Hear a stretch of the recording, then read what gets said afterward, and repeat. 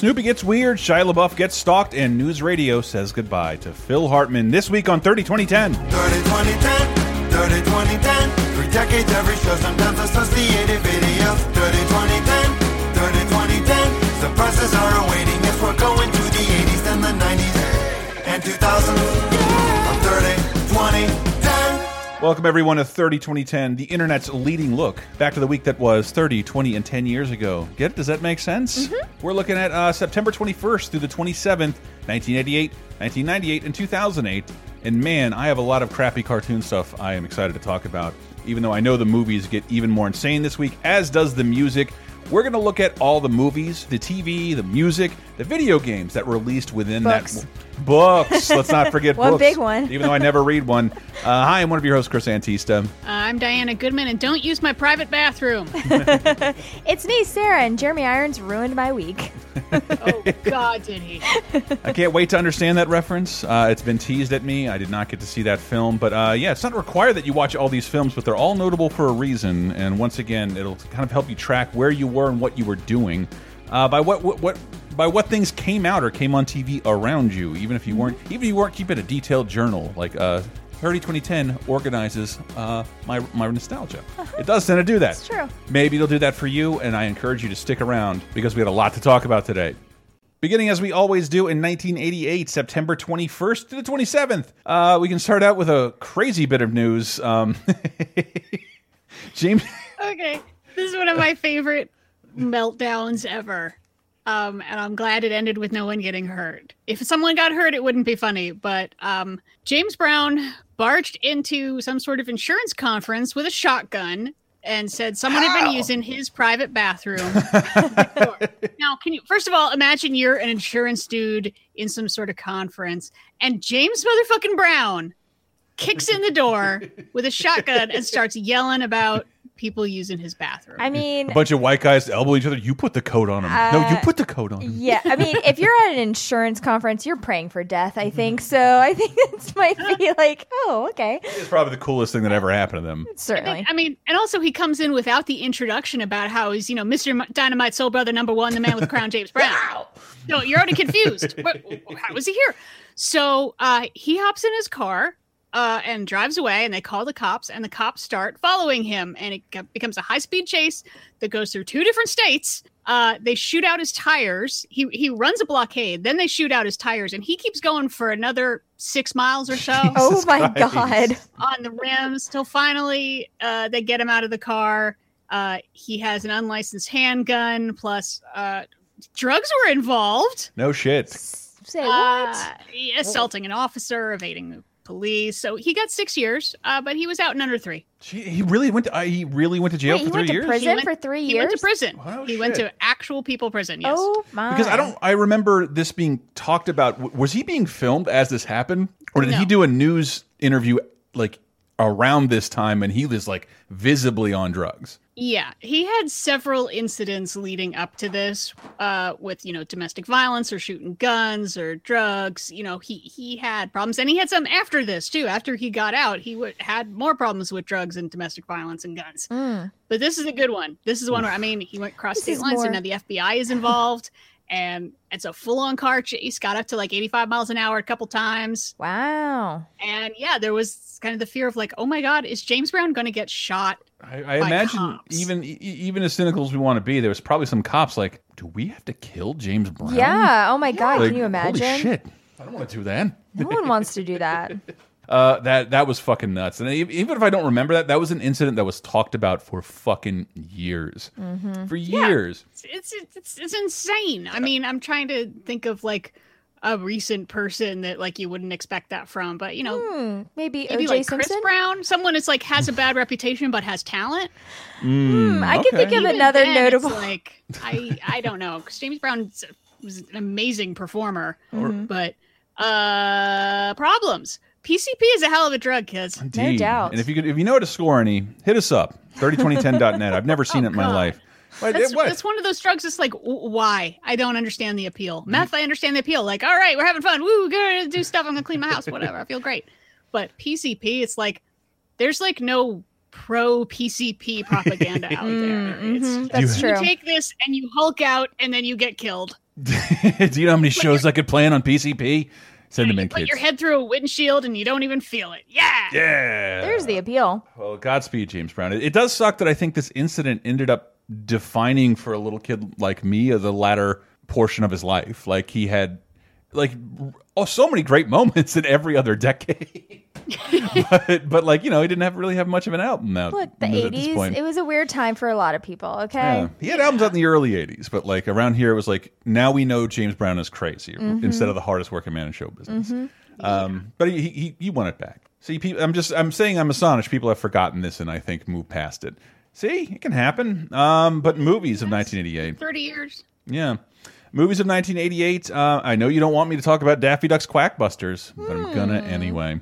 No. I'm gonna. It's important. It's not even a movie. It is well. It's got some special stuff to it. Chief among them, and I'm going to mention Who Framed Roger Rabbit a lot because this I think it started earlier, but this is absolutely the last time Mel Blanc would ever voice voice a Looney Tune character for the big screen. I think he did a commercial or two. But this is the absolute last time.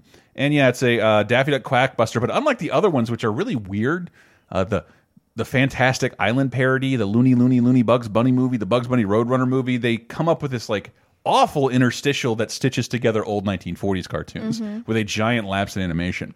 One, they elongate the premise of an old 1948 Chuck Jones cartoon called Daffy Dilly or something like that, where he's just a door-to-door gag huckster trying to make people laugh, and then strings together other cartoons. But it also had like the last theatrical, like it opened with the short that they tried to make of theatrical quality, and it's strange because Daffy drinks something in this clip that makes him sound different. So you're going to get two Mels. You're going to get Mel Blanc sounding very old, and then you're going to get Mel Torme, which is the voice Daffy earns after he drinks the serum.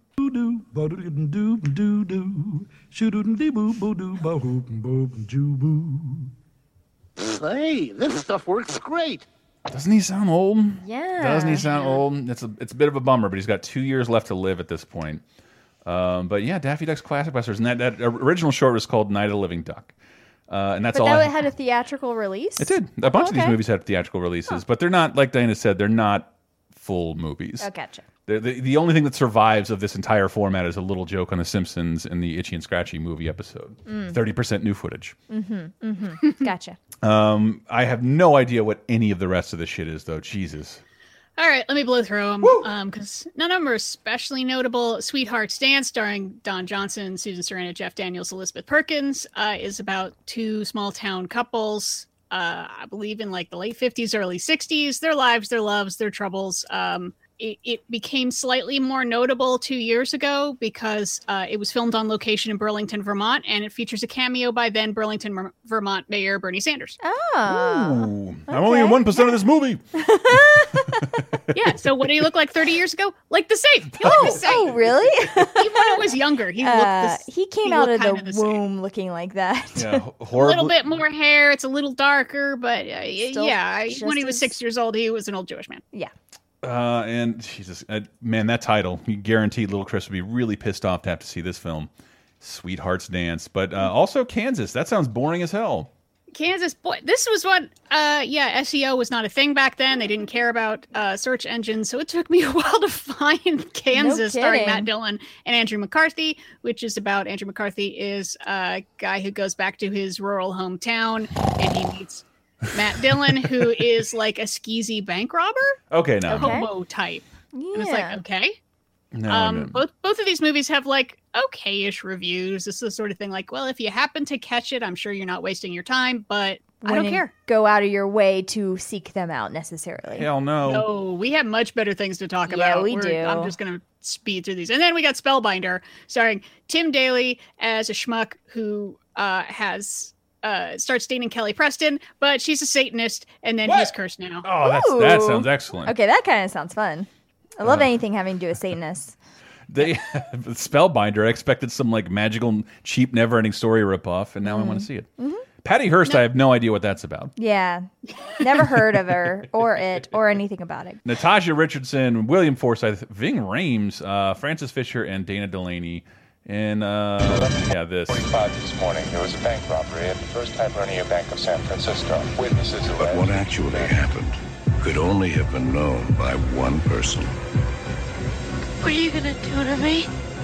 Take off your blindfold. Whoa! Now, 14 years later, her story is about to be told. Welcome. You're now a guerrilla fighter in the Symbionese Liberation Army. Patty Hearst. Whoa, like I never heard of Ving Rhames before Pulp Fiction. That is very clearly his voice in a 1988 trailer. This is one of his first roles. Wow. He had like a couple other small parts. This is his first like decent sized part, I would say. That's Stockholm Syndrome fucking with you. Yeah. I can't do a Ving Rhames impression. Jesus, listen to my voice. Yeah.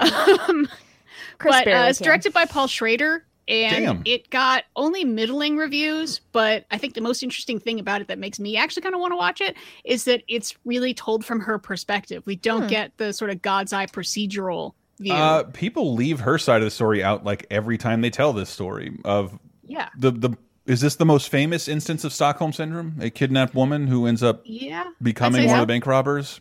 Yeah. Yeah. Yeah, I mean, and they did everything right to break her. You know, they locked her in a closet and beat her repeatedly and made her think no one's coming for her. And then they start being nice to her and she just doesn't know what to think anymore. And, you know, luckily for her, but unfortunately for everyone else, you know, when she finally was arrested and went to jail, not long after we had the Jonestown thing where they saw, 900 people could decide to kill themselves. So brainwashing, maybe is a thing. One person could be convinced to join a group and rob a bank. But no, I mean, the performances are supposed to be really good. Most of the reviews were just sort of like, yeah, that was okay. But the idea of telling a kidnapping story and keeping it in her perspective and not knowing like what are the cops doing or what are these guys talking about or what are her parents doing, like, okay, you have my attention now. And I personally think we should have more movie titles with the word gorillas in it. Ooh, this one. Because there's only one that I can think of other than whatever the gorillas are going to do with their movie. Whenever that happens. But this one, as my dad is kind of an environmental type, this was on all the time in my house. So I kind of like hate it, even though I don't know that I've ever watched it all the way through. Okay. It was just rented constantly when I was a little kid. Gorillas in the Mist with Sigourney Weaver and Brian Brown. Sigourney Weaver is Diane Fossey. Diane, we can't stay on this mountain forever. Her heart would lead her to Africa. Her dream would become an obsession. Are you responsible for kidnapping this animal? Deal of sale, madam. Her life would become legend. This won't stop until those butchers are stopped! Get off my mountain! Gorillas in the Mist. I'm there, baby. This movie. With Okay. that Unsolved Mysteries music. I'm So, there. well, because it is an unsolved mystery at the end. Is it? Yes. So her story ends with her getting murdered. That's right. Like, and they still haven't figured out who did it. Obviously, it was definitely some poachers. Like, when I saw this was coming up, I was like, ooh, I got some feelings about this because, and I actually was with my parents this weekend and I asked my mom, do you remember watching Gorillas in the Mist? And she was like, yeah. And I think it's one of my first memories is actually watching this with my parents because That's I was how like I feel. 3 or 4. I was older, but I think I probably saw this when I was 4 because they would have rented it. And I remember watching it with my parents. And the first time I knew what like poaching was, I remember feeling like so disturbed by like the imagery of like these people cutting off these beautiful gorillas' hands and stuff. And I went back and revisited this for research this week. And yeah, it's just as disturbing and just as affecting. I mean, Sigourney Weaver is just revelatory in this too. She really is amazing. And I think marrying what to a little kid is a pretty boring adult movie. Like the gorilla effects. It's like Rick Baker. Oh, it's amazing. Yeah, like a bunch of amazing gorilla suits. It's unbelievable. Like when you see the scenes of her like integrating herself with the pack is just like, it's really touching and amazing. And, you know, I went back and did a little bit of research and, you know, they worked with some real gorillas. They worked with some people in gorilla outfits. Pretty dangerous. Very dangerous. And in fact, all the scenes that they had there's a lot of stuff with baby gorillas and like trying to protect them. And they actually used chimpanzees that they put in blackface and put little wigs on them for them to look like baby gorillas because it was too dangerous to work with actual baby gorillas because the adult gorillas would try to defend them and would charge the like human actors basically. And they all get Harambe'd and where would we be now? Like, it would be awful. And watching this too, like as an adult, when it's just like the knowledge of how the world works is also extremely conflicting, because there is a perspective in the movie where it's like, look, like these poachers, it's a terrible thing that they're doing, but they are also, this is how they're supporting their family in a lot of ways. And it, like looking at it from that perspective is like, it is conflicting. It's a great watch. It's a hard movie to watch, but in a lot of ways. That's why the solution to poaching is and always has been hunting down the people who buy things from poachers. If you have, I was going to say that. Yeah. It's like, the poachers who are killing gorillas for their hands to make ashtrays out of. Those people are garbage. But if no one wanted to buy that, they wouldn't do that. Right. If you can't live the rest of your life without a salt shaker made of an elephant tusk, you deserve to die. It's just that simple. Yeah, it's an excellent movie. It's all based on a true story. Diane Fossey, she's a real person. She really did get murdered mysteriously, not so mysteriously, probably by poachers. But the other interesting thing too is that like you watch her kind of descend into almost like mental illness almost with how much she gets pretty aggressive and a bit crazy. Yes. I mean, that's one of the only parts that I remember really clearly is when there's like a rumor that she's a witch, and she starts really like leaning into that of like wearing scary masks to interrogate people and being like, yes, I have powers, leave the gorillas alone. Blah, blah, blah. It's kind of amazing. And I read that like the people who actually knew Diane Fossey were like, yeah, this was very tame, this movie. She was actually much more insane than how they portrayed her. Come home, Diane. Wow. It's like Grizzly Lady. Yes, basically, yes. More, except for more Curly. academic, not just like, Sure. I just like hanging out with the monsters. Sure, but like when you watch that Grizzly Man guy where he thinks he's like the only gateway of protection to these things that have been surviving on their own for years, and he descends into some form of quixotic madness where he thinks he's the only person who can protect. And that's not necessarily the case here, because Diane Fossey has been credited with preserving a lot, protecting gorillas from extinction. Yes. Like, so I mean, like, she really did do a thing, but it is a great movie. And Sigourney Weaver won a Golden Globe for this, so, and it rightly so. Got a bunch of nominations too. So then why are you and Diane are all giddy to talk about the movie that's number one at the box office? This movie. Woo. I don't know anything about it. Jeremy Irons and Genevieve Bujold. I'm not saying that right. It's pretty good. It's not terrible. Close enough. Genevieve Bujold. Yeah. Bujold and Dead Ringers. Ladies and gentlemen, Dr. Beverly Mantle. By every scientific measure, they are absolutely the same. They share everything. You haven't had any experience until I've had it too. Bev, you've got to try the movie star. She's unbelievable. Doctor, you've cured me. You mean to say there's two of them? They're twins, dear. I think we should drop her, Bev. You drop her. Wow, Jeremy Irons and Jeremy Irons. Woo, this movie.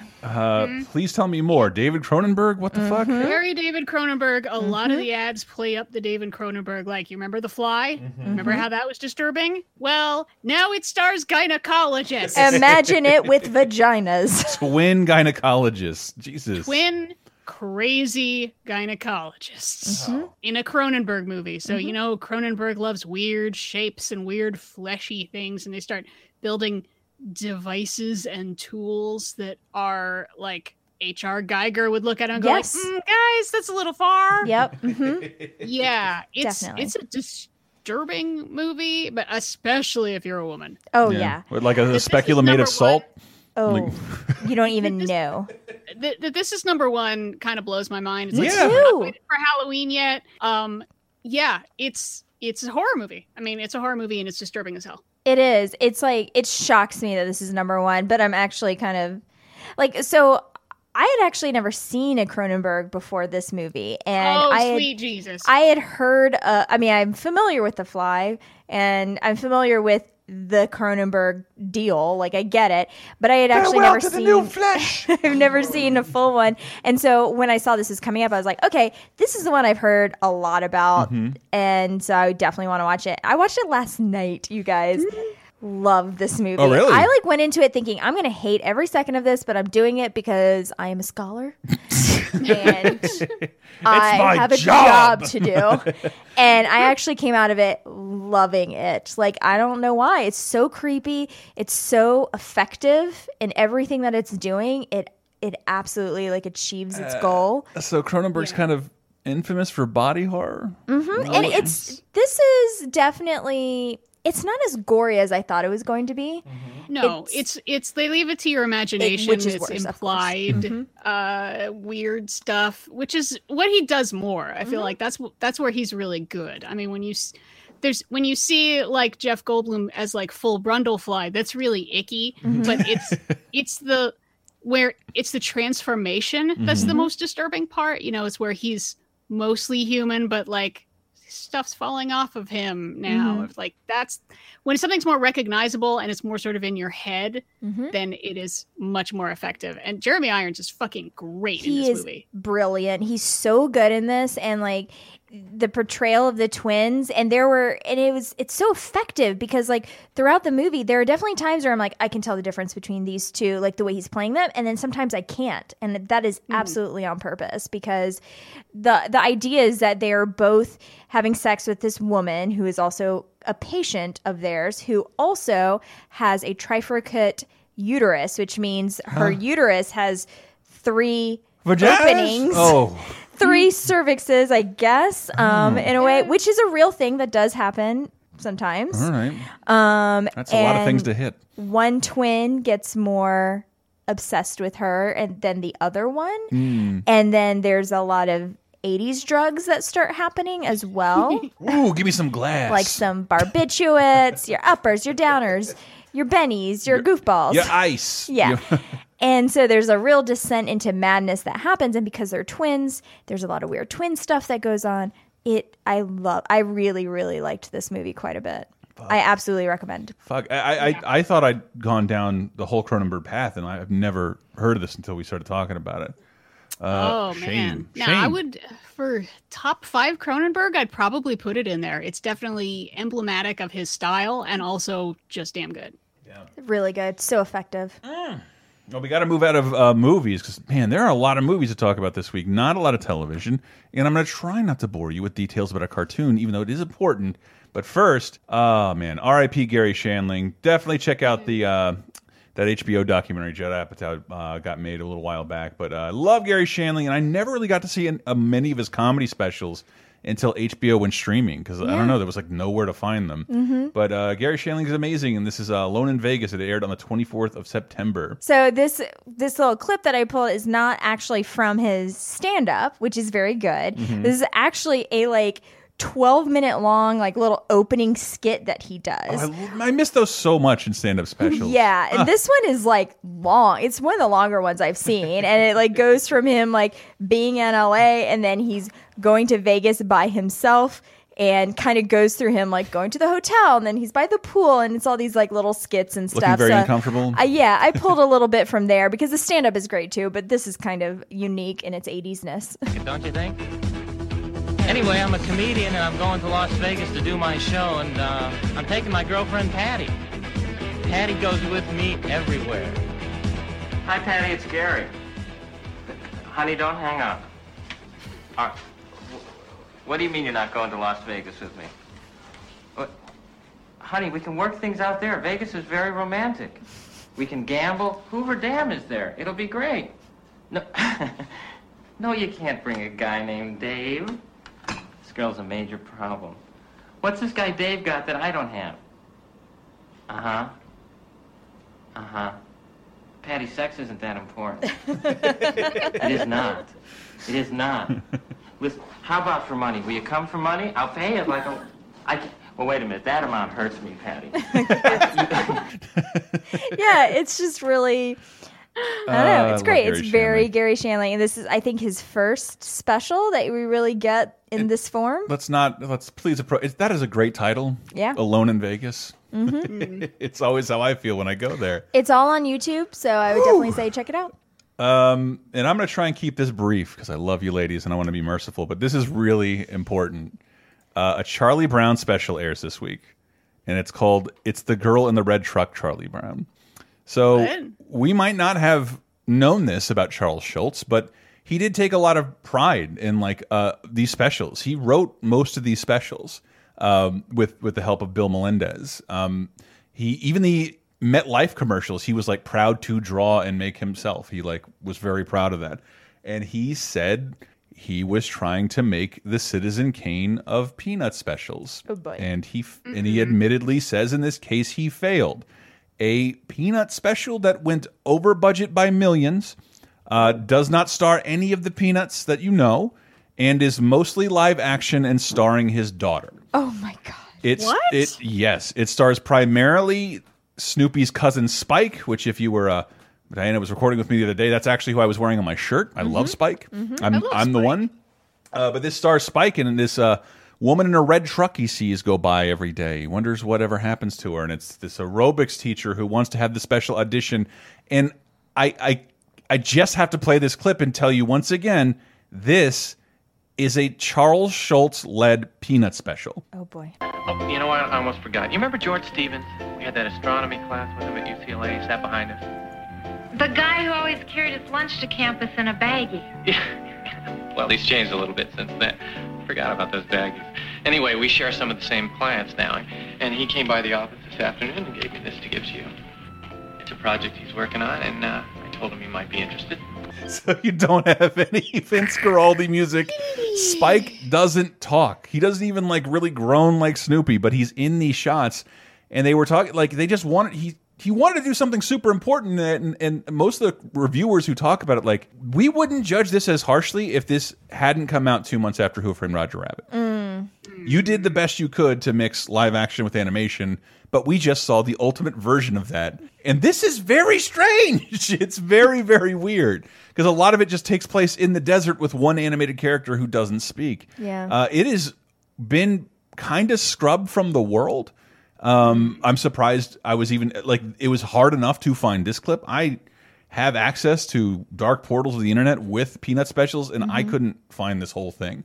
There's a lot of Peanut specials on the dark web. There are a lot of stuff that's caught up in Right Joe. Sure. You don't want to see that episode where the little girl gets cancer? That was another episode he's really proud of. But yeah, it's called It's the Girl in the Red Truck. If you have this on VHS, you are sitting on kind of what I consider an heirloom, because this is not easy to find. But yeah, Spike starring live action hybrid Charlie Brown special, and Charlie Brown wouldn't be in it except they had to kind of introduce the concept and who the character was, because it didn't make a lot of sense. Yeah. But a very ambitious, fucking weird Charlie Brown special, and that is it.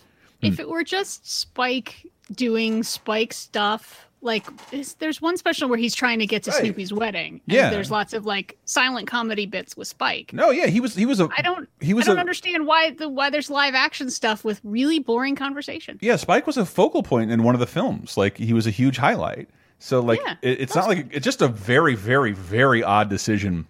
And I would really, really like to watch the whole thing again. I'm going to move on to games real fast, because there's so many NES ports we haven't truly celebrated in the month of September, with not a lot of concrete dates. Adventure Island, Galaga, Exevius, all that. But I want to give a big ass shout out to Konami's Jackal, which is one of the few games I've ever seen develop into a full-on fist fight in my living room. It was just, there was not as many co-op games as you would think on the NES, where two people could play at the same time. You had two controller ports, but you rarely ever were able to play the same game at the same time. You had to pass the controller. And this, even, you had a badass Jeep that you both could ride in, somebody could pilot, you could use the gun. It's really fucking neat. I really love this game. I never hear anybody celebrate, but we had a ton of fun. And yeah, I watched my buddy Chris and his brother Aaron rip my NES out of the wall over the game Jackal. And my parents were like, that's it, no more video games ever! Like, guys, look what you did! But yes, Jackal, I love you. Let's get into the music of 1988 real fast. Hold up. Oh, we have book! a huge book. Huge book. Yeah. The Satanic Verses. Oh, really? That was released in the UK this week.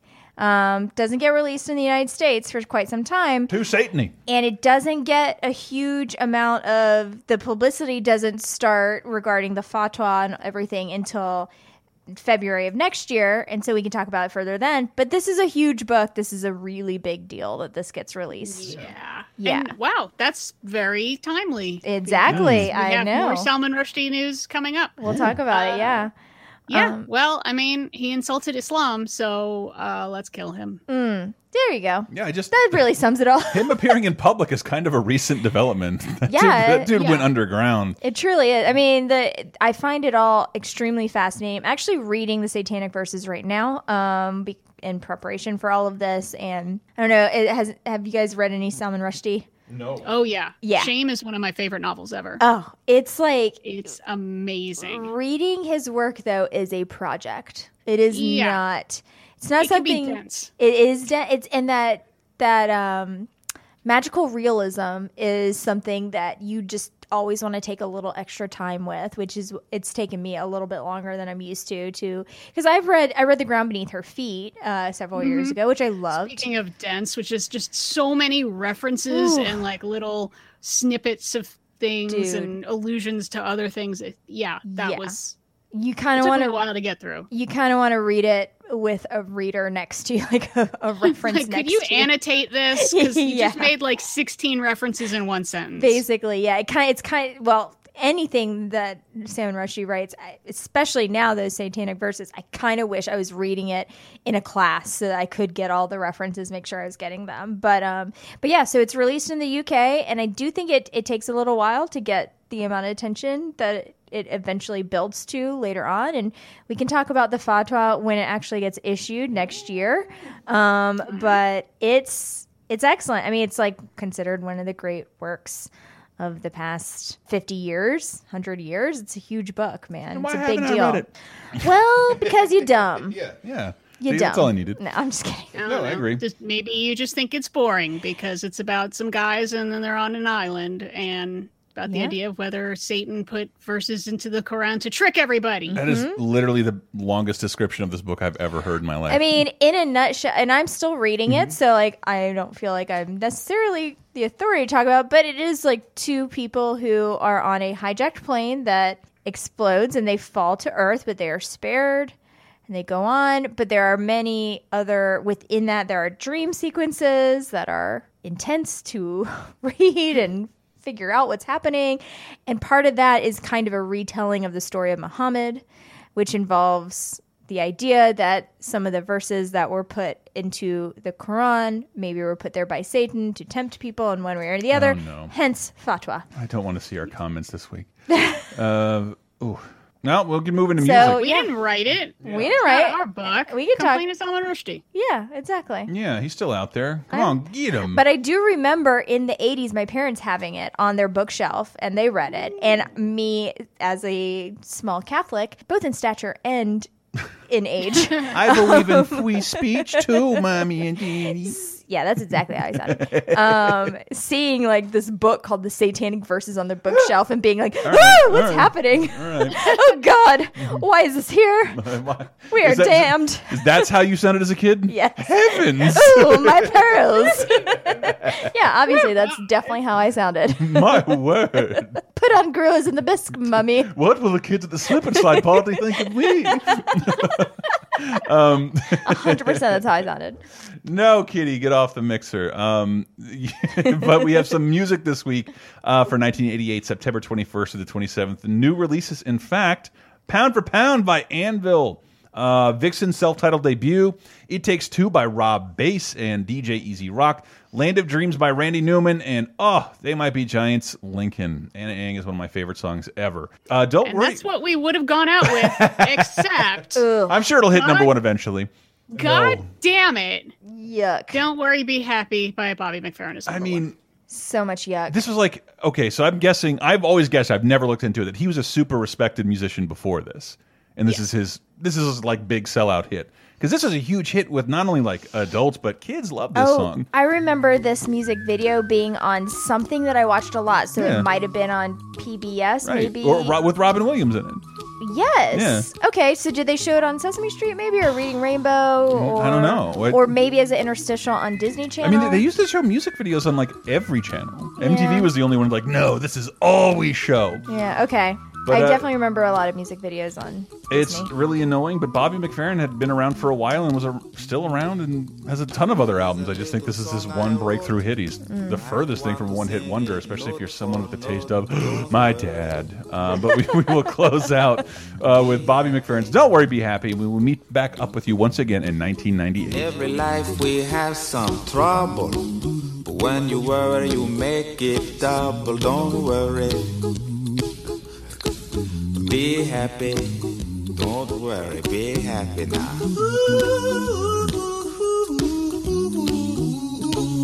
Don't worry, be happy.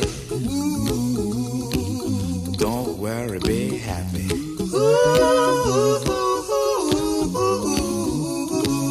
Don't worry, be happy. Don't worry, be happy. Dirty 2010ers, we've had to talk about some pretty adult stuff as of late, but how about a new one that we've never discussed before? Your investment portfolio or the stock market. I won't pretend to be an expert, but Robinhood is an app that's making it a little easier for me. And right now, Robinhood is giving you listeners a free stock, like Apple, Ford, or Sprint, to help you build your portfolio. You can sign up at t3podcast.robinhood.com. That's t3podcast.robinhood.com. That's T and a 3, people. Robinhood is an investing app that lets you buy and sell stocks, ETFs, options, and cryptocurrencies, all commission-free. They're trying to make financial services work for everyone, not just the wealthy. And having played around with the app myself, Robinhood is a non-intimidating way for stock market newcomers to invest for the first time with true confidence. It's got a simple and intuitive, clear design and data presented in an easy-to-know game. Cool! And you can't stress the importance of the low cost and no commission fees. Other brokerages charge up to $10 for every trade, but Robinhood doesn't charge commission fees. Trade stocks and keep all of your profits. And once again, Robinhood is giving listeners a free stock. Seriously, like Apple or Sprint or Ford, to help build your portfolio. And you can get it by signing up at t3podcast.robinhood.com. That's T3, like Terminator 3, podcast.robinhood.com. Yo, Keith Sweat and Snoop Double G, real players doing this VIP. You feel me? So all the ladies that want to get with us, you got to be special. VIP. Come get with me. Goodness grievous, Snoop and Keith Sweat, a double dose of this triple threat. Yeah, more wet, white star in the glass. Here's a toast to the food that let you slip through with no pass. All access, you can jump in the test. When we through parlaying, you dig what I'm saying? You look good, girl, but you look better if you was with me. Get in when you fit in, let's do this VIP. Look at you, shorty. You really got it going on. I like the way Coming in with Come and Get With Me by Keith Sweat featuring Snoop Dogg off of Still in the Game. I'm guessing that is out this week. We also have new releases, Electroshock Blues by Eel. By the Eels? Is it the Eels? I think so, right? Okay, I've heard of them. It's just Eel. Oh, was he just Eel at that point? Don't know. Don't know. Regardless, it's very good. I definitely remember www.thug.com by Trick Daddy. That is a very memorable album cover. Tomorrow Hit Today by Mudhoney, Supernatural, the first album by DC Talk. Final album. The final album, I was going to say, because like I went to Christian camp and DC Talk was played a lot. They had a very popular cover on Lean On Me that is now terrible. Step Inside This House by Lyle Lovett, Speak of the Devil by Chris Isaac, Rassassination by Ras Kass, Psycho Circus by Kiss, Moonpix by Cat Power, Dizzy Up the Girl by the Goo Goo Dolls, and Cosas del Amor by Enrique Iglesias, but none of them can topple the mighty Aerosmith with their I Don't Want to Miss a Thing cover or whatever. I guess someone corrected me that it's not. It is a cover, if I'm not mistaken. They didn't write it. Yeah, but it's not a cover. I doubt. Yeah. Anyway, we got a little bit of news to top us off. I'm gonna once again throw to Diana for 1998, September 21st through the 27th. What is this news about? Now we find out 10 years to the week, Iranian President Khatami retracted the official government fatwa against Salman Rushdie, saying that he deserved to die for the satanic verses. Yeah, but with a caveat, because recently Iranian television reported 1 year. reported that the fatwa is actually technically still in existence because it can only be retracted by the person who put it in place. And since Khomeini is dead, it's still in place. Guys, I mean, we were going to encounter this one at some point. Also, fairly recently, like in the past 10 years, like another 600,000 was pledged to it. So now the bounty on his head is technically up to like $2.8 million. Whoa. Then I propose a reverse fatwa. I have no idea what I mean by but that. you know that fatwa sex, it's so good. Oh, man, it does sound exciting. Curb Your Enthusiasm, y'all. Oh, yeah. That did happen. So I don't think I told the story, but back in like May or so of 98, I saw Salman Rushdie live, and the security on it was crazy pants. And I found out later that's like, it's reading, because he has a memoir out about his time hiding from, all these the fatwa and stuff called, what's it called? Joseph Anton. And it's very good. It's very interesting. But I found out that this appearance that he made at my university when I was in England was like right around the time he got rid of his government security, went to private security because he was like fighting with the government about what he was allowed to do and where he's allowed to go. We didn't know he was coming. That morning, all of a sudden there were flyers up in the English department which said, like, if you are a literature student, you can come see this, but nobody else can. Wow. That's amazing. And the lecture hall was closed off for the day. I saw bomb-sniffing dogs around. And I only managed to get in because their department structure was really weird. And instead of English literature as a department, it was English and American studies. Oh. Which is very vague because it also included politics and history and geography and cinema studies. Yay! So I managed to get in. That's awesome. And it was cool. He read from Harun and the Sea of Stories and from Shame and answered questions and seemed like a pretty chill dude.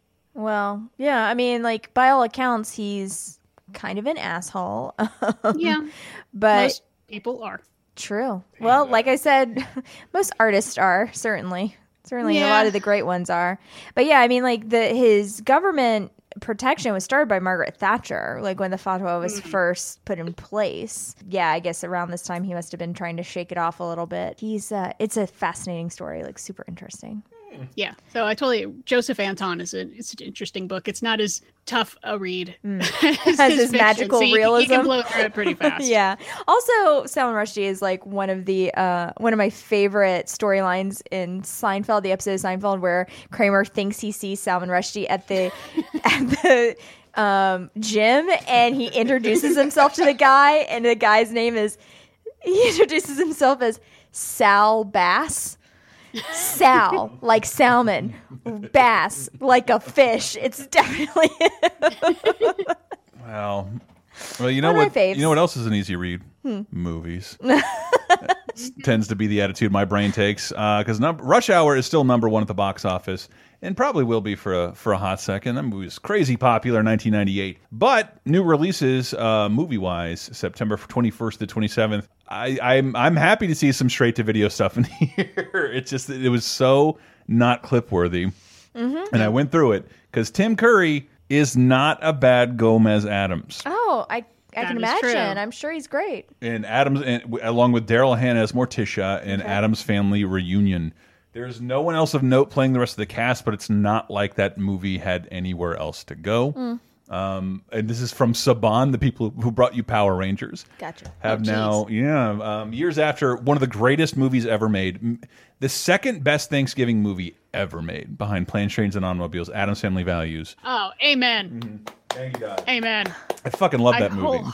I wholeheartedly agree. Addams Family Values is... I love that movie so much. I don't think they would have stopped if I think Addams Family Values didn't have a big box office return, but like you lost your patriarch of the goddamn series. Like you'd never be able to get that back. So yes, Saban, the Power Rangers people bought it up. And speaking to direct to VHS, this really confused me because I was there for the Casper movie. Me Day too. one in 1995. Devin Sawa. Was he in that? I did not know that. He was Casper. What? Am I wrong? He's the ghost? Yeah, he takes human form at the end. It's Devin Sawa. Oh, yeah. Dude. Yeah, I think you're right. Oh my God, it's been a while. Rest in peace. It's probably the weirdest Dan Aykroyd Ghostbusters cameo you've ever seen in your entire life. Yes, you're right. But even weirder, Kathy Moriarty is in that movie and in this other straight to DVD, straight to VHS Harvey Toons movie. Yeah, I have a bunch of Harvey Toons stuff. I'm the fan. What's Harvey Toons? Harvey Toons is like Casper, Baby Huey, Wendy the Witch. Gotcha. Basically, a bunch of things children and adults wouldn't touch the 10-foot pole. For some reason, I inherited a bunch of 60s comics, and I've read a ton of this stuff. Casper Meets Wendy comes straight to VHS, starring Hilary Duff, and Kathy Moriarty is in this too. Another Casper movie, but a different character. Why confuse us? Shelley Duvall and Terry Garr are also in it. And I wish we had a clip. But I'll tell you what I did see in the theater that week. I saw Clay Pigeons. I did too. Because I was like... I don't know why. I remember because I was blown away. Like, ever since I saw Joaquin Phoenix in To Die For, loved him. Oh, yeah, you're right. Madly in love with Janine Garofalo. And Vince Vaughn, like, oh, shit, dude, you're awesome. Like, Swingers was so good. I want to learn to swing dance and call people money. I loved Vince Vaughn at the time. You're so money, baby. And this is like a serious movie. Don't. I know. I'm gonna do it. Sorry, I hate Swingers. I hate that movie. No, I'm with you now. I'm with you now. But Thank you. The world does tend to catch up with me. I've never seen it. I just absorbed the culture. I told you I went to swing dance lessons during that time period where I learned all the boy parts. Yeah? Yeah, I was all into the words it. of the Cherry Poppin' Daddy song? Yeah, that Gap commercial was like my Bible for a long time. Jump, jive, and wail. Out of here! I don't want to hear any more swing dance talk. Anyway, Clay Pigeons. Clay Pigeons, where Vince Vaughn plays potential serial killer or definite serial killer? Definite serial killer. Definite serial killer. But yes, Clay Pigeons. I was there day one, and it bored the hell out of my friends and I. Whoa! You're standing in evidence. Barney. Your deputy's name is Barney? This fall, meet a good guy with one bad habit. I'm Lester Long. Lester the molester. Vince Vaughn, Janine Garofalo, and Joaquin Phoenix. Morning, Clay.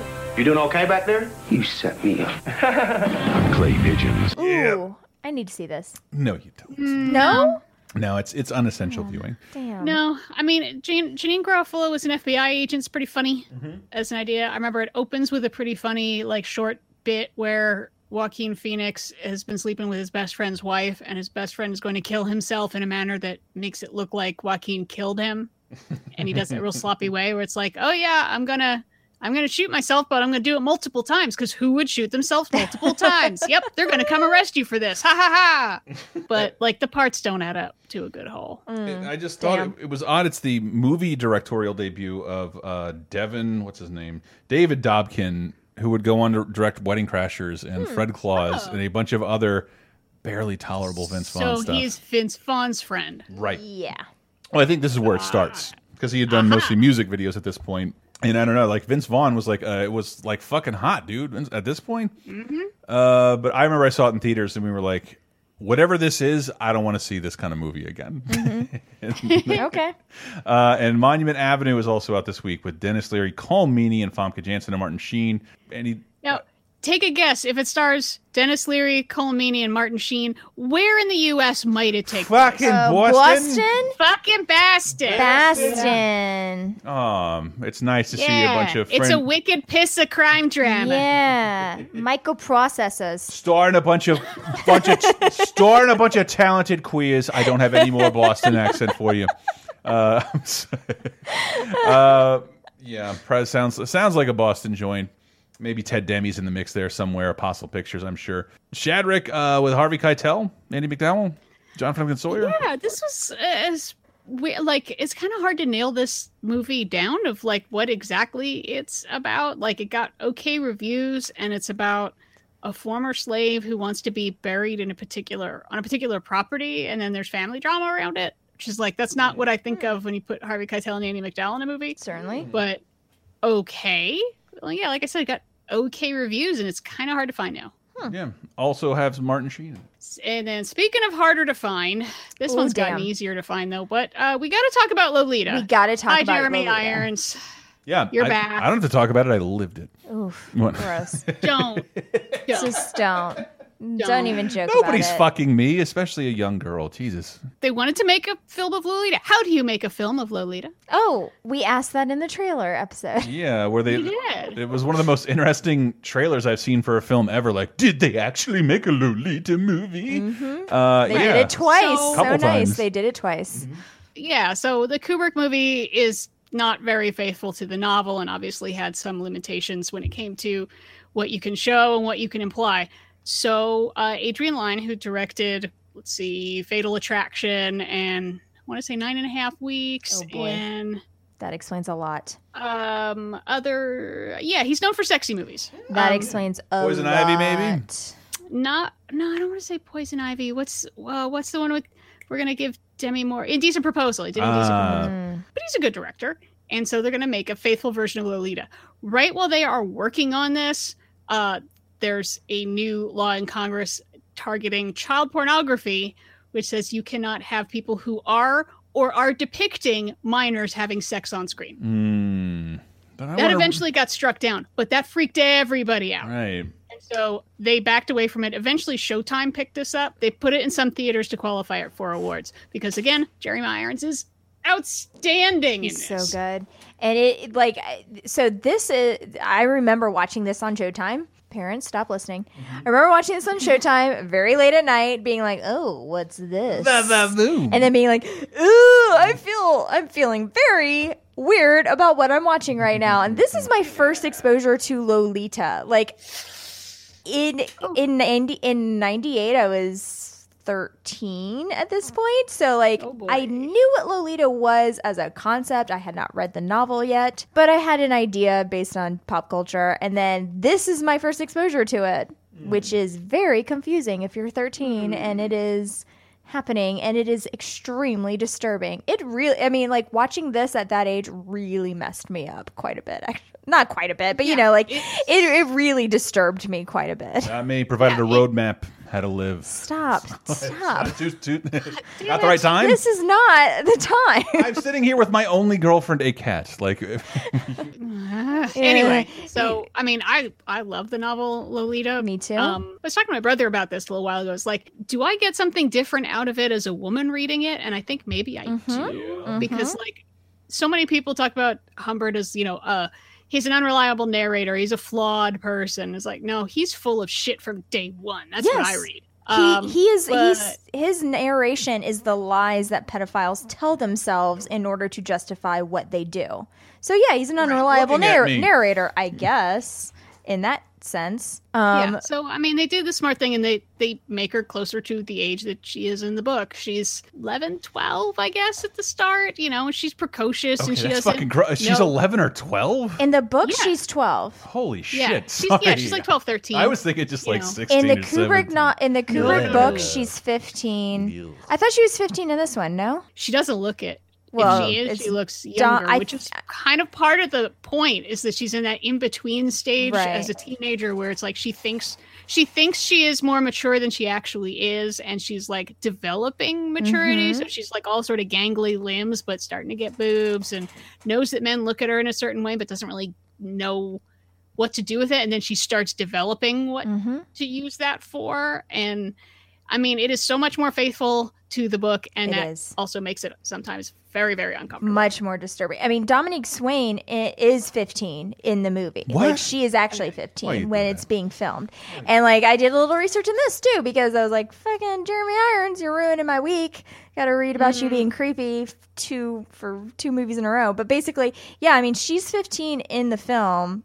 When this is filming, they actually had to put like a pillow between her and Jeremy Irons during certain make another scenes. Movie. There's a very weird. And there's some body doubles, I think, in some scenes. The scene where she's sitting in his lap. I don't get it. The book can't be that good, bro. Yeah. It's rough. But yeah, I mean, Jeremy Irons took this film and negotiated a very big paycheck comparatively because he was banking on the fact that he would not work for a very long time after this. Yeah. Not knowing how well Die Hard with a Vengeance would hold up in the hearts of everyone. I do love Die Hard with a Vengeance. It's really good. And yet it's Frank Langella who gets naked. Oh. Right? And he actually didn't know that he was going to be naked in the final cut. And he was actually extremely kind of embarrassed about it and did not want. Do you have any idea how many times I've Googled Dracula, Skeletor, Nixon naked? We got Frank Langella naked here. I loved it. Stealing. Let me say this. That was Diana's husband's joke. I just stole and reappropriated. I absolutely recommend reading Lolita. I think it's an important work. No. I think it's a thing that is a great lens to view a lot of what Child culture is. Like, no, but I mean, like the way that we view young people and culture and stuff like right a now. Tex Avery Wolf, baby. Well, no, that's. I I'll mean, just that's back part out of. the rest of the segment. That's part of the, you need to shut up. Let the adults talk. Let the grown-ups talk for a second. No, part of the point is, it's it's women are sexualized in a culture to the point where it's like, well, where's the line? Where is it okay to start sexualizing? Girls are sexualized in a culture where it's like, how soon is too soon? I mean, like, I remember and the character, like, he kind of hates himself, but he can't stop himself. You know, in a way, this is going to sound crazy. In a way, he's like BoJack Horseman. Because I was just watching that, so I just have it on my mind. You lost the me on idea that of one. someone who does a horrible thing, then beats themselves up about it, and thinks that we're good now. Like, the scales are balanced, and he'll just keep doing horrible things. But as long as I feel bad about it, it's okay. It's an addict mentality in a lot of ways. Ooh, it's rough, and there's a lot to unpack, and I absolutely recommend the novel. I cannot. So I thought about revisiting this movie before we talked about it, and I just honestly, seeing it at the age that I saw it at, I just don't think I can bring myself to do it, so I can't say if I recommend this or not. I recommend the novel. I feel like if you're a grown-ass adult, then I will recommend the movie. I think they did a very good job. Okay, I will take your word for it. I don't know that I'll ever revisit it because of how I saw it. That makes sense. Okay, Chris, you can come back because you're Okay, going to now we can talk about Can I Pecker. talk about Pecker? We can talk about Pecker now, Yes. which I'm pretty sure I saw, but I'm going to need a reminder of. I did want I to. love this one. I sort of wanted to brag about. Your brag about Pecker? I grew up watching John Waters movies and not knowing there was anything weird or subversive about them, because this is following up on like Crybaby and Serial Mom, which I thought was just funny, and Pecker, which I don't know, was there day one. I love Pecker. Okay. I love Pecker. And then like after Pecker, John Waters gets weird again with Cecil B. Demented and Dirty Shame, and then he hasn't made a movie since. Except, Diana, did you know he made a movie called Kitty Flamingos? What? Which is a child retelling of Pink Flamingos. That's other than that, he hasn't directed anything since Dirty Shame in about 15 years. But He's I love been busy writing and hitchhiking. writing, hitchhiking, and speaking, and he's And now being just kind all of a movie around star. amazing. Oh yeah, basically. I took Diana met John Waters, and I was there to Yes, chronicle it. I seen that shake his hand at picture. the Women's I'm March. very jealous of it. That was very cool. So Pecker is about Edward Furlong, and that's his name or his nickname. And he takes photos, and he has a wacky family, and we have a trailer. Well, if Martha Plimpton's involved, The I'm in. cast is awesome. She's great in this. Pecker! My name is Pecker. Pecker is a small-town boy with big-time talent. I'd love to give you a show in my New York gallery. And now the New York art world can't get enough Pecker. But Pecker's had it with overexposure. I don't want to be in Vogue. Everybody wants to be in Vogue. Edward Furlong and Christina Ricci in the new film directed by John Waters. Supermodel! Pecker.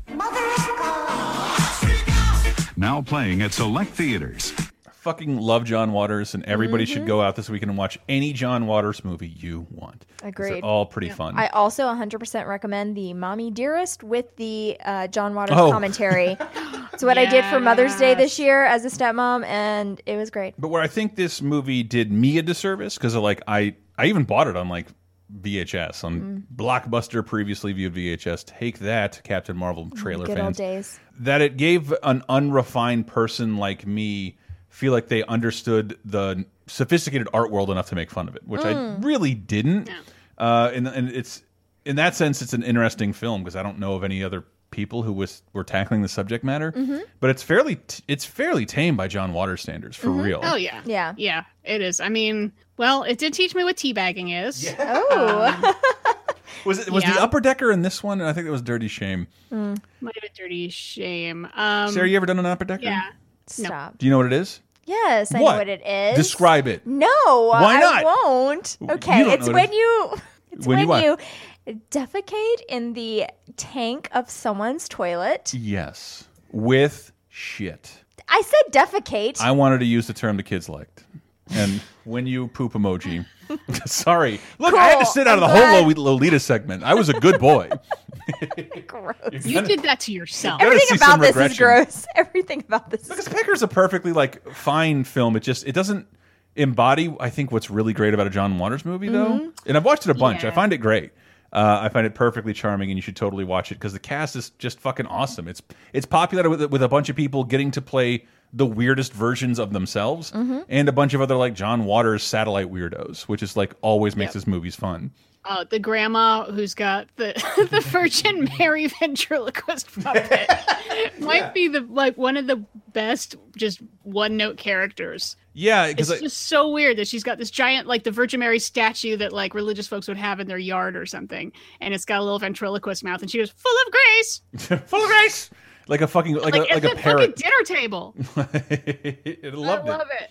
I loved it. And I don't know, I grabbed this little clip I remember of like describing art, but like I think I was watching this sort of mockingly, whereas I don't know, I think John Waters is like sort of celebrating the thing he loves to hate. Maybe the mainstream or New York art scene in this case. Oh, Shelley, please come back. Without you, my work is shit. Rory's your work. It's you that I love. I don't understand any of that art crap. You could if you just open your eyes. Pecker, I work in a laundromat. Art's everywhere. Yeah, and my endless bags of dirty laundry. Yeah, it is if you think about it. What? The brilliant green of a grass stain? Yes, that's art. The subtle yellow of a urine-soaked sheet? Yeah, keep going. It's what you see every day. The aqua blue of cold water as it dilutes a violent red blood stain? Oh, you got it. Be spontaneous for once in your life. Pecker, I'm scared. You mean the almond brown of a stubborn mildew stain can be beautiful? Yes, let your mind go and you'll be free forever. Pecker, I think I finally see it. Oh, art, Shelley. Art. Pecker, use a condom. Okay. I like that they're being responsible. And there's glitter going across the screen the whole time. I don't know. It's weird enough to like. I think I don't know. I wish more people knew everything about John Waters. He's only made like a fucking dozen movies, and they're all cool. But in addition to Pecker, I did see Urban Legend and immediately forgot about it. Yeah, I think I might have missed this one. I mean, it was This is what Scream did for us. right. It was, and I would even say like I Know What You Did Last Summer, because I think if you played the trailers with no volume, they look exactly the same. But Jared Leto, Lisa Witt, Rebecca Gayheart, Joshua Jackson, Loretta Devine, Tara Reid, and Robert Englund, not as Freddy Krueger. Welcome to Pendleton U, where the most popular class is urban legends. Something you've heard about mixing pop rocks and soda? Supposedly your stomach burst. But this semester, Voila, still alive. the lessons are going too far. Call 911! From the producer of I Know What You Did Last Summer. Someone's taking all these urban legends and making them reality. Urban Legend. Bloody Mary. Rated R. Urban Legend, I would say God, not. blonde Joshua Jackson. It was the late 90s. If you had a tip, you got to frost it. And and here's a movie I'm embarrassed I haven't seen. I remember at the time every reviewer like shit on this movie. Really? Yeah, and I was a big De Niro fan, and Jean Reno and De Niro and a bunch of other people. Natasha McElhone, who is in Truman Show, one of the most beautiful women I've ever seen in my life. Jonathan Pryce, Stellan Skarsgård, Sean Bean. Does he live? We'll see. Sean Bean or Sean Bond. I prefer Sean Bond. Sean Bond's pretty good. Ronan, don't get excited, Japanese people. I never walk into a place I don't know how to walk out of. That's the first thing they teach you. In a world of covert operatives, he was given an assignment. This is what we're after. I want 100,000 up front. I want another 100,000 when you get the case. But there was more to the mission Get out of here. Walk away. than he ever imagined. The girl sold us out. Robert De Niro, Ronan. I really like this movie. We were supposed to watch it movie together. fucking rules. Really? It's so good.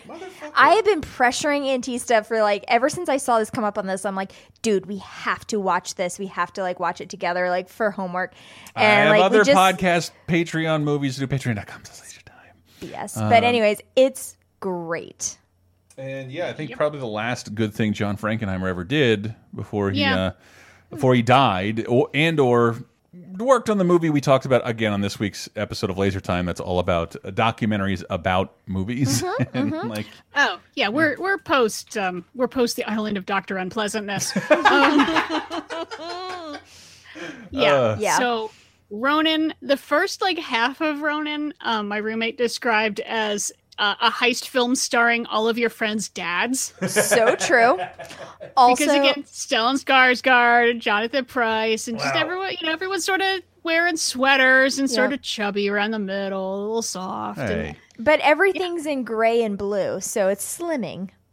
Yeah, and all the colors are gray and blue. Contains what I think is reasonably called one of the best practical effects car chases ever put on screen. Oh, definitely. It's got some great car chases in it. Yeah. Two. Honestly, I think there's two of them. One going the wrong way down the tunnel where Princess Diana got killed. Whoa! Another one on the side of a mountain respect. with a fucking rocket launcher. Yeah. Yes, that's the one I've seen. It's great. It's very exciting. It's a team of specialists basically coming together to retrieve a MacGuffin, and things go wrong and people double cross. It's excellent. I really love this movie. I really need to give it a watch. Yeah, you do. I have 6 more movies to watch tonight, so I'll get to it when I can. Okay. Yeah, I know we've got like a lot of TV to talk about. We've covered a bunch of movies, but I mean, this is lock of the week for me, honestly. Really? Yeah, Gorillas in the Mist is great, and Dead Ringers is great. I'd recommend both of those, but this will entertain just across the board. True. I take that very seriously. I would say watch Dead Ringers and then watch this to cleanse the palate. Yes, and good idea. I don't mean to move on so fast, but TV this week is fucking bananas. stupid. It's one of the last years where TV will launch in just a fucking cluster like this. This whole week is the launch of like a billion new things that kind of dig their heels in and stick around for 5 seasons, if not the zeitgeist in your memories. Yeah. Up to and including September 21st, where the Yankees defeat the Padres in a sweep. That better be true. Sports fans complain more than any other kind of fan. But on September 21st on NBC, on a different network, Will and Grace debuts. Huge. Holy shit. This is big, y'all. Will and Grace debuts.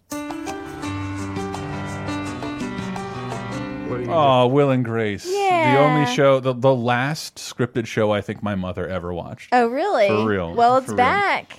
And Miss Antista? I don't remember her attitudes towards gay people at the time. I have a feeling it was probably progressive, but I think in hindsight, I think this show is given a ton of credit for Joe Biden credited it as like turning the tide in a lot of ways. Didn't have a gay friend, you sort of did with Will and Sean, and it was on every night and like leading the ratings in a post Seinfeld and Friends world. This is a huge show because it shows a lot of different archetypes that weren't really seen on television in a conventional way before. So you've got Will, who is a career guy, a career gay, who's just like living his life just like anybody else, except for he just happens to be gay.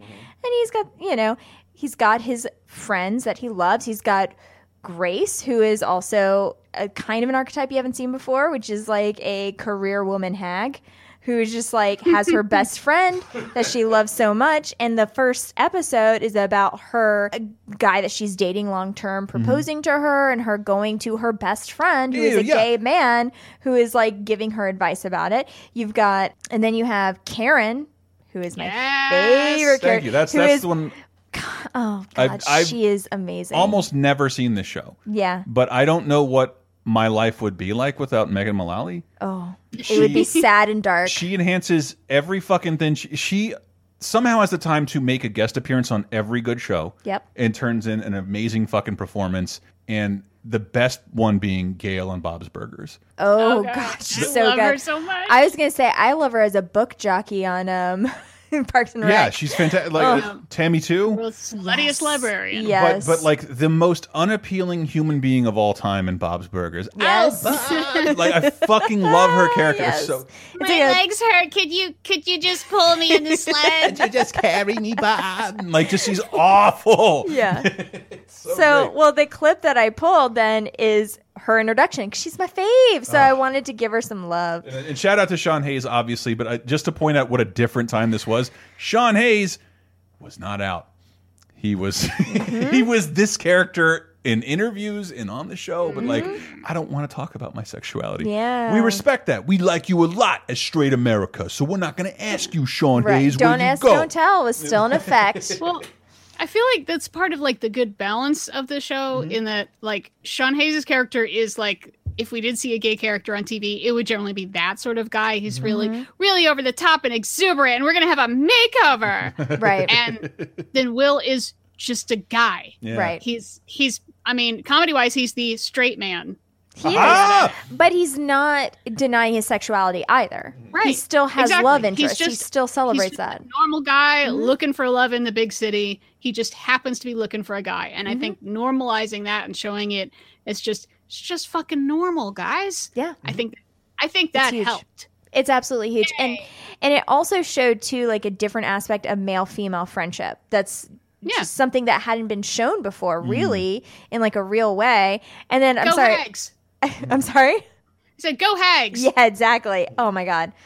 We needed a show. We really did. We needed representation, and representation matters. And I have to say, like, especially with Karen, like, is such a character that I identified with so much. I mean, I think she could be considered the first queer straight character on television, where like I think she would absolutely be embraced by the queer community. She's a little pansexual. She's a little open to whatever.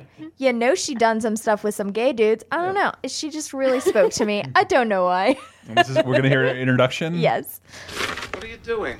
I'm looking for tissues. Well, have your assistant get them for you. She's late again. Oh, fire her already.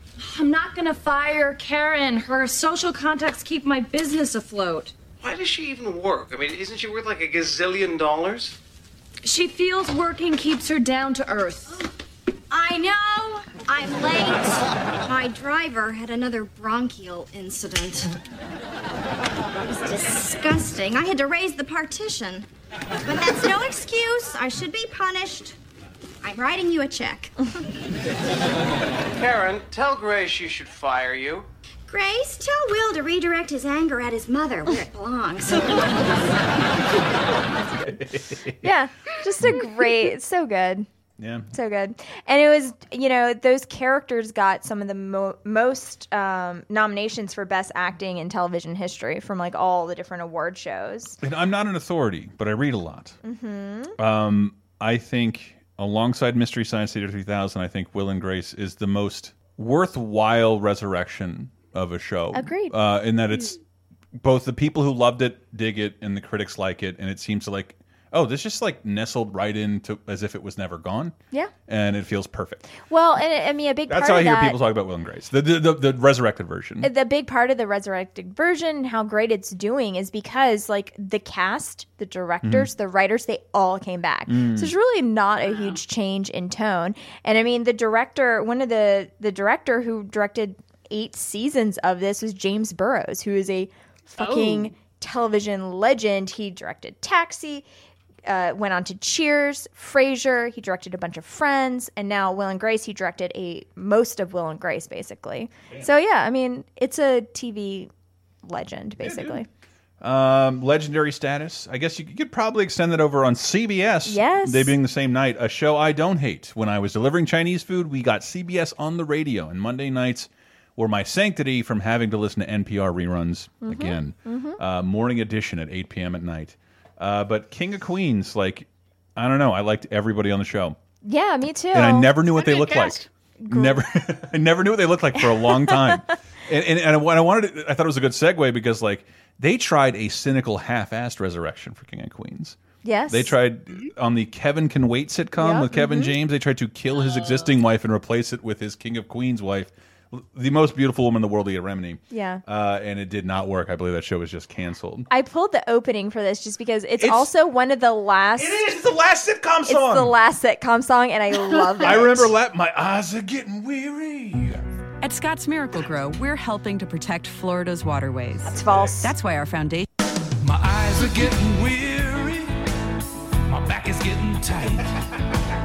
I'm sitting here in traffic on the Queensboro Bridge tonight. But I don't care, cause all I wanna do is cash my check and drive right home to you. See, like, I think if I could just like give one sound effect for like I want to not think in 1999, it'd just be this fucking saxophone ending.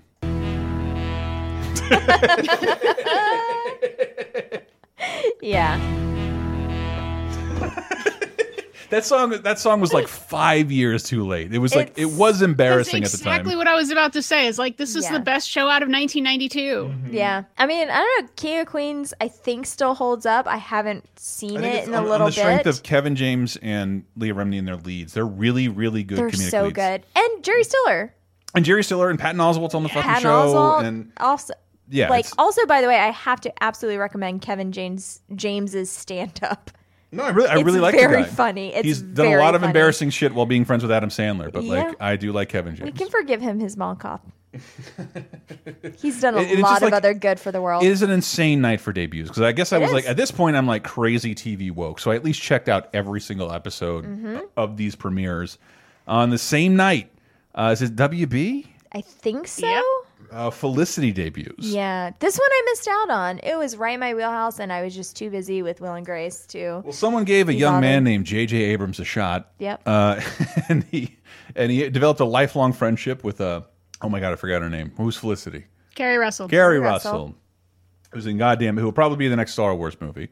But yeah, that debuts tonight. I don't know that show at all. I got on the Alias bandwagon, but not the Felicity bandwagon. It's it's about a college girl. Her life's her loves are moving to the big city. No, in other words, it was popular within my peer group, and I never watched it. That wasn't judgment. That's just again Chris not having the WB didn't get to see it. So this is one of several television programs that I will probably be revisiting in the next couple of years, just because I never really got into Felicity, but it seems like it's right in my wheelhouse, so I'll be getting into it. And there's a couple other ones I'll be talking about in a little bit that I'll be also be getting back into. The next night is the debut of The Hughleys. Yeah. A show that went for almost 100 episodes. Right. Like, this is it. It might be marked in your calendars the most successful debut of all time, because like every show kind of like, if not worth revisiting, like went on for a while. Yeah. And I don't know anything about The Hughleys. I wasn't watching that, but like way later on, I was watching Sports Night, Aaron Sorkin's first program on ABC, laugh track and all. I was definitely watching that, and like to me, that was like I think I put there has to be a little asterisk next to this. Like this is when TV changed. This wasn't popular. It won awards. Critics liked it, and it got. I think they said it got canceled because Sorkin wanted to focus on West Wing. Like they wouldn't. ABC might have kept it going because it was so revered, and it is a very clear shot of like, if we're losing viewers, this is the way we're going to go. We're going to get this a smarter audience back on television who doesn't need a laugh track. Right. But other than that, it's like it's kind of a normal sitcom. It's just faster. It's so fast. So the clip that I pulled for this was just like a little clip that's like, yeah, this is basically Sports Night in a nutshell. The way that the dialogue happened. It's the first episode where they like are figuring out whether to accept a Michael Jordan interview on their third-rate sports show if they can only talk about his perfume and not his scandals and not his basketball career. Plus, it's like first real introduction to Peter Krause, who love me some Peter Krause. Not from a Truman Show, you mentioned it earlier. That's true. Forgot about that. But yeah, so this is just actually a little bit of dialogue between Felicity Huffman, Josh Charles. Melina, Melina. Joshua Melina. Joshua Melina, excuse me, and his love interest, Sabrina Lloyd. Yes. Jeremy, this is Dana Whitaker. We've met. Yes. You have an impressive resume. Let me ask you some questions. You look nervous. I'm okay. Would you like a glass of water? No, thank you. A soft drink? We have Fresca. If you're taking orders, I'll have the angel hair pasta and a nice Merlot. I'm just trying to make them comfortable. Professionalism is all I'm saying. I can come back later. What are your favorite sports? Beg your pardon? Where are you strongest? Oh, football. Great. Let's talk about basketball. I said football. I heard you. Let's talk about basketball. We can talk about baseball or hockey. Oh, you're pretty strong in baseball and hockey, are you? Not as strong as football, but... Let's talk about the Knicks. That's a lot. I walked right into that one, didn't I? Well, I left the door wide open for you. Shot of bourbon? Please. Sit. I'm sorry, that was harsh. I hurt your feelings. Name 3 things the Knicks need to do this season to make it to the finals. I couldn't get another question. You will, but not till I hear an answer to the first one. What do the Knicks... 3 things the Knicks need to do to contend. Ms. Whitaker, I would be great at this job You gotta believe me when I tell you I've been training my whole life for it. I've crunched stats, I've broken down film, and there wasn't a team at my high school that didn't have me for an equipment manager. I have read every box score in every newspaper that's printed in English and has a sports section, and I have seen Sports Night every night since your first broadcast, 2 years, 2 months, and a week ago today. Now, yes, sure, indeed. I can tell you what Ewing and Oakley are shooting from the field, and that you're not going to stop John Starks if he squares up to the basket, and put any defensive pressure on Charlie Ward, he's going to fold like a cheap card table. But if you're asking me for genuinely sophisticated analyses, and I sense that you are, you got to give me some time, at least 20 minutes. This is like every drama nerd's wet dream, basically. Yeah, but like it's so acty, it's so talky, and I Right. love. I'm not saying that pejoratively. Like, No, I love it. It's also Sorkin not knowing how to marry that well with any realism, but like Yeah. it was fucking different, and it's like, And I love it. I This still isn't how love it. people talk. This is funnier. It's exactly. It's a primogenitor to Gilmore Girls. No, I do fucking. I fucking love this show. I don't know. Were we talking about how easy this would be to revisit, or whether it'd be worthwhile? I think it would be. I think it would. I know I missed a bunch of episodes. I've only seen a couple episodes of it, but I love what I saw. I remember when I bought. a lot of it, so much of it, just such a good cast. I remember I was like in college. I should just binge it. In delivering Chinese food, and Comedy Central started rerunning it, and in a fucking pre-DVR streaming world, I would like run to any like available friend's house and watch it at like 2 o'clock, like take my lunch break then because I liked the show that much. Bought it on DVD, and you put it on, play all, and like, dude, some of these episodes are 17 minutes. Like this, it goes. The series goes by real fast. Yeah. Real fast, and it's all on Hulu. So if you feel like putting something on in the background that you can totally keep up with, it's all walking and talking for the most part. Sports Night is fucking great, and it was recognized by, again, like all critics organizations. You saw this cast get up and accept awards like crazy, and it didn't help them. But Jesus, Encore debuts with Nathan Lane as an opera singer on the verge of becoming the fourth tenor. He injures his vocal cords and has to move in with his family at their vineyard. I want to see the show. I did not watch this when it came on, but I How am does a on Nathan board Lane right sitcom now. fail in a Will and Grace world? Right? I think it was too soon or too early. Too early. Or not, maybe not paired well. Maybe. Like, I don't remember what network it was on. Like but a if it was fine on, wine, it was not paired well. if with it was his on entree. after Will and Grace, would a Nathan Lane led sitcom done a little better? I don't know. It's 98. Maybe just a dab will do ya. This is on the following night, and we're trying to cram a bunch of shit in here, people. We do apologize because this episode of Newsradio is super important to me. That aired on September 23rd. We teased it last week. It gives me chills. It's called Bill Moves On. Diana, maybe you could help me out with I don't know of a more elegant way to write out a major character who dies in the middle of a show that's not canceled. It just that's really tough. It's like you don't want to make it a joke.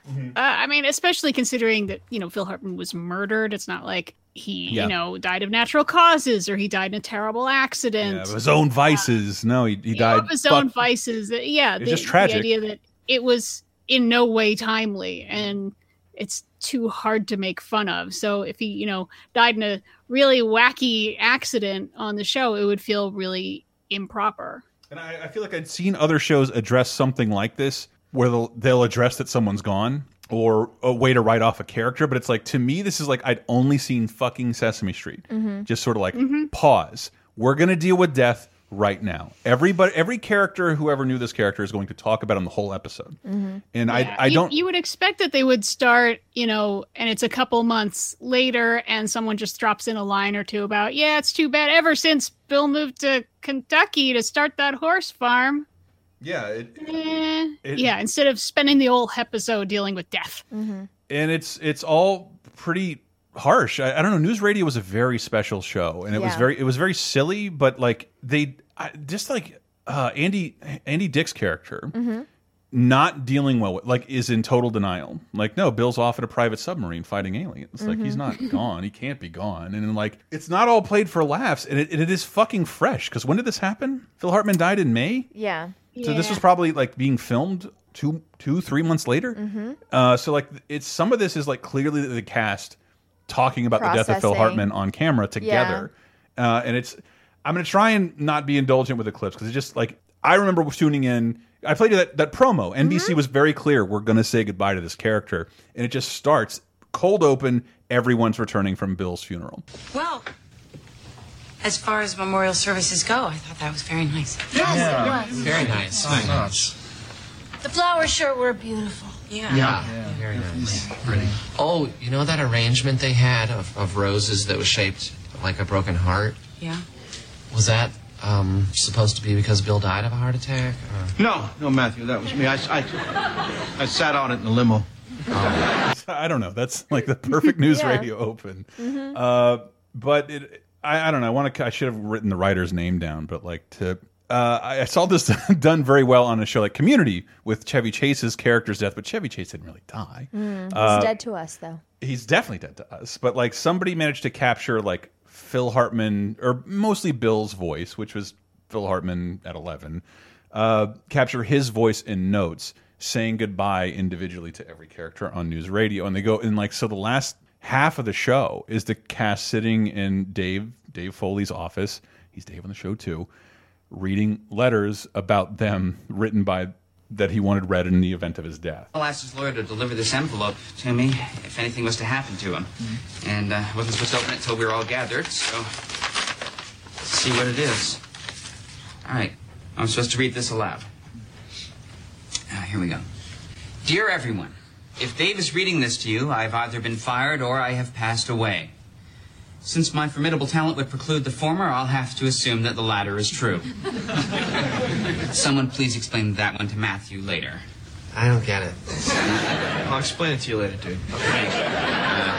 He continues. I know this is strange, but I just wanted to make sure that my final wishes are observed. Wish number 1. I wish I weren't dead. Jimmy, get your best people on this one if you would. Just kidding. I can't express enough how much I like the cast of News Radio. Stephen Root, Andy Dick, Maura Tierney, Dave Foley, and especially Phil Hartman. That's kind of why I was there. He wasn't even like a major player. He just popped up to make a scene funny. And it's, I don't know, let's see if I'll probably be able to get through this, but the way the character of Bill says goodbye to the world. Final note for all of us. Anywho, he continues, that about wraps it up for me. Farewell. Take care of each other, and I'll see you all when you get to wherever it is that I am now. I don't know if they're acting. It's difficult to tell because this is super fresh. Super fresh. And John Lovitz will be back next week. Maybe we'll play a clip of Max as he comes on board to replace his buddy and I believe his teacher, Phil Hartman. Yeah, I believe so. All right, so we'll keep moving along. Sorry, I didn't want to soak in the grief because I'm just looking ahead and we're going to talk about like every other TV show that was on that week. We don't have to spoil my and moment. we're only in 1998. Yeah, well, it was just like a huge week for premieres. Right. I mean, Friends was a big one. We don't have to do any clips from it, but it was the one after Ross says Rachel. So if you watched a lot of Friends, and actually, this clip is just it's just a couple seconds long, but it's kind of a big deal for the Friends mythology. Now, Ross, repeat after me. I, Ross. I, Ross. Take thee, Emily. Take thee, Rachel.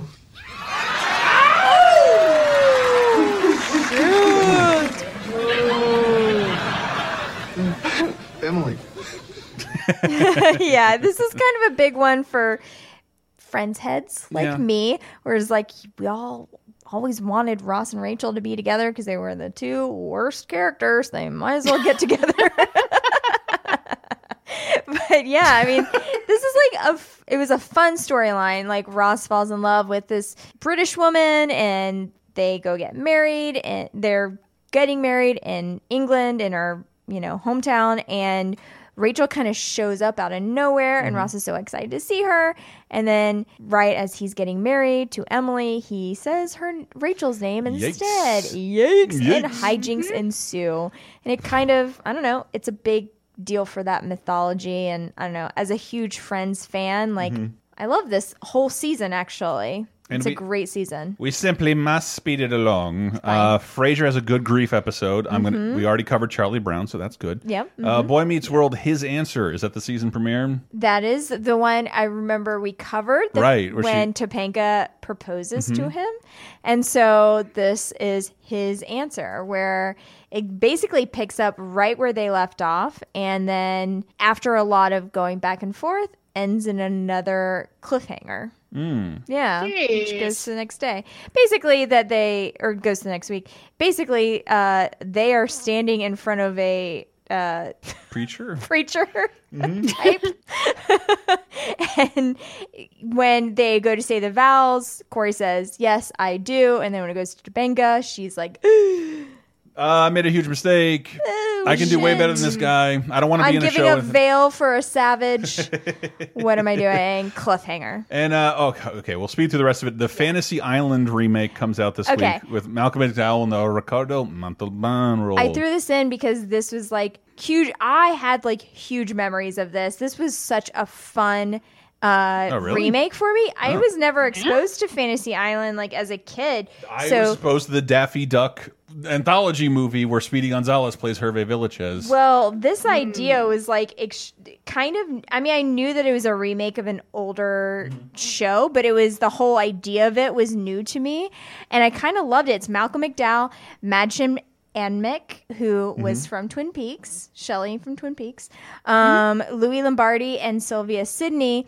And Sylvia Sidney was like 1,000,000 years old. Yeah, well, it was happening. And so Malcolm McDowell plays, I don't know. I never watched old Fantasy Island. This is the only one I was exposed to. So I guess the person in charge of the Fantasy Island, and the idea was that people came to his island and had these wishes and then got their wishes. They came true, but then they didn't actually, wasn't what they wished for. It was like, be careful what you wish for. I don't know. This was huge for me as a little kid because it was such a fun idea and a interesting conceit. So I was super into it. And the same day, we get the first Cupid pilot. Yeah. I don't know if this is happening again. Is it Rob Marshall? Oh, yes. No, Rob Thomas? Rob Thomas. The Matchbox 20 guy. Nope. Yes. The Veronica Mars guy. The smoothest man in television. And I loved this season, too. It's Jeremy Piven playing the real Cupid. Maybe not. He was in a mental institution. He kind of lost his mind. So his caseworker, psychiatrist person kind of says, release him from the mental institution and I will keep an eye on him. And then much to her chagrin, they go on multiple hijinks to try to hook people up together because he thinks that he has to hook up 100 couples and then he can go back to being a celestial being. I don't know. Both of these pilots were seasons were super fun for me. I loved them so much. I'm probably going to revisit them. And last but not... Wait. How old were you, though? I was 98. I was 13. There you go. Okay, so you're just developing taste. Yes. So you said taste, I'm just warning you, you might be very disappointed. I know. When I was doing the research for this, I was watching clips and I was like, oh, I'm so intrigued by this because it's hitting my nostalgia nerve really hard. But I'm kind of afraid to dive much deeper into this. But then I'm also very intrigued by it. And last but not least, SNL has its season premiere. Cameron Diaz is the host. And I know we think this has happened on SNL the whole time, but this is the first time I remember something like this actually happening. This is the one where Dan Aykroyd comes on, or John Goodman comes on to he's not the host. He's playing Linda Tripp in the Monica Lewinsky saga. And there's another special guest that comes in during the Night at the Roxbury sketch. Don't spoil it for your friends.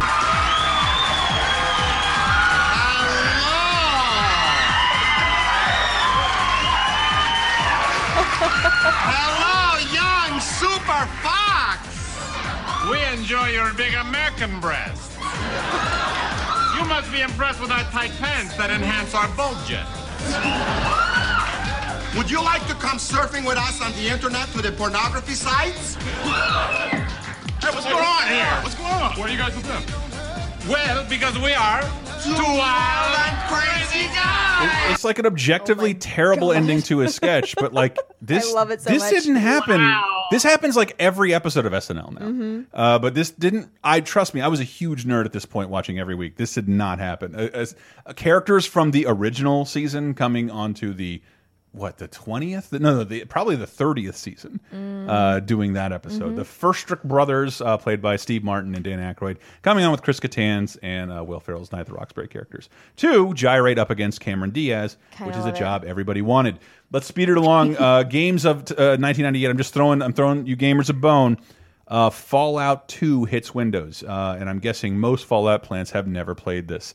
It is a top-down, not first-person Fallout game for PC only. It has a lot of the DNA, and the world of Fallout is totally there. That system, all that stuff, just it's not the phenomenon it is today that Bethesda has made it. But it's the return of Fallout, which is a huge deal. Like, it's officially a franchise at this point. And we will take you out of 1998 with Invasion of the Flat Booty Snatchers. Flat booty bitches. Try it again. The Invasion of the Flat Booty Bitches. Hey, we have to be represented too sometimes. Disgusting. And Sarah will be off in a world where she has a flat booty. She'll probably return from that when we get back. Son was walking, me and my homie just started talking. I said, homie, she looks good. He said that ass is flat as wood. I said, what about baby in the black? And he said, short, she's all back. Bitches, bitches, bitches. Invasion of the flat booty bitches. Every single day of the week. Would you like exclusive bonus podcast commentaries and more from the LaserTime crew?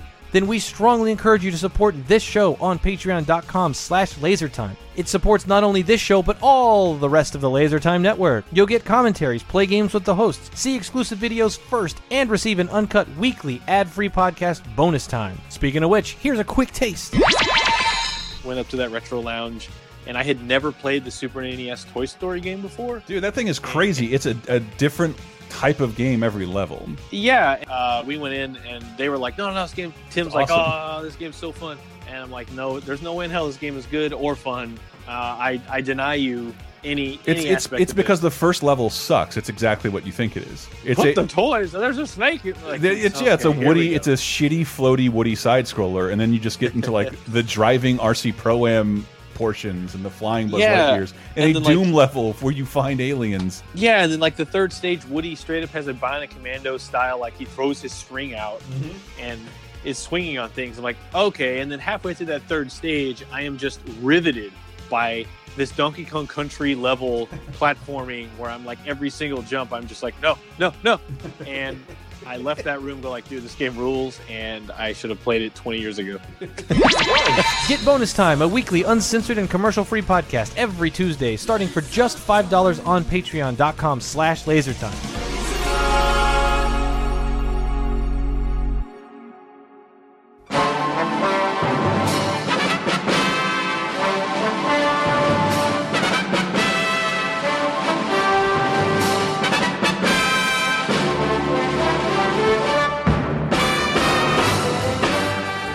Mrs. Internet and all the ships at sea, it's time for Diana's Classic Corner. We look even further back in time this week to see if there's anything worth a watching. And for the week of September 21st through 27th, actually we got a couple fun things to talk about. 75 years ago this week, 1943. Man, 43 has turned into be a disappointment year. I mean, just you start with Casablanca, it's all downhill from there. I did not realize how good we had it last year when I was talking 42 and 67. Those were both awesome years. This year we got like Here Comes Kelly's, directed by William One-Shot Bodine. Okay. But 50 years ago this week, 1968, it's pretty much all really good across the board. We got Charlie starring Cliff Robertson, the adaptation of Flowers for Algernon, which I remember watching in school and we all laughed because it was so late 60s. But, it's good and he's really good in it. And two I'm going to recommend, one good and one good bad. The good bad movie is Psych Out, starring Jack Nicholson, Dean Stockwell, and Susan Strasberg, which is one of my favorite hippie-sploitation movies. Jack Nicholson and Dean Stockwell are in like a band, and they got long hair and headbands. And then I think Bruce Dern has a freak out down at the gallery, and then starts running down the Golden Gate Bridge. It's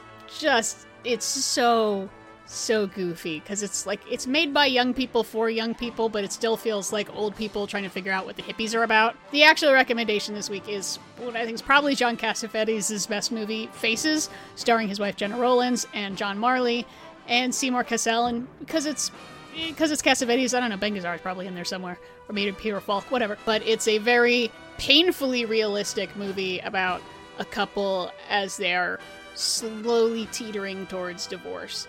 I admit I have not seen as many John Cassavetes movies as I should.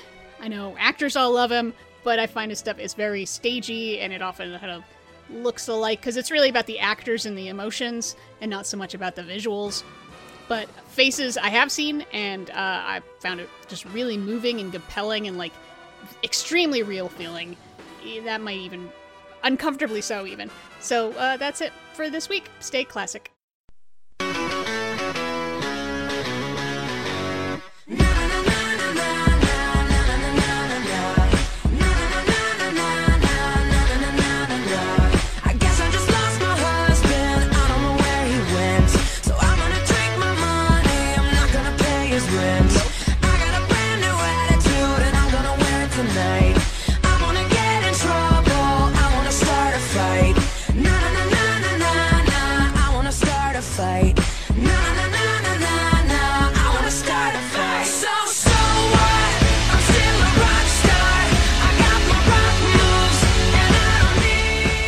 Coming in with So What by Pink, because it is #1 this week, September 21st to 27th in 2008. Sometimes I can't with Pink, and then sometimes I can.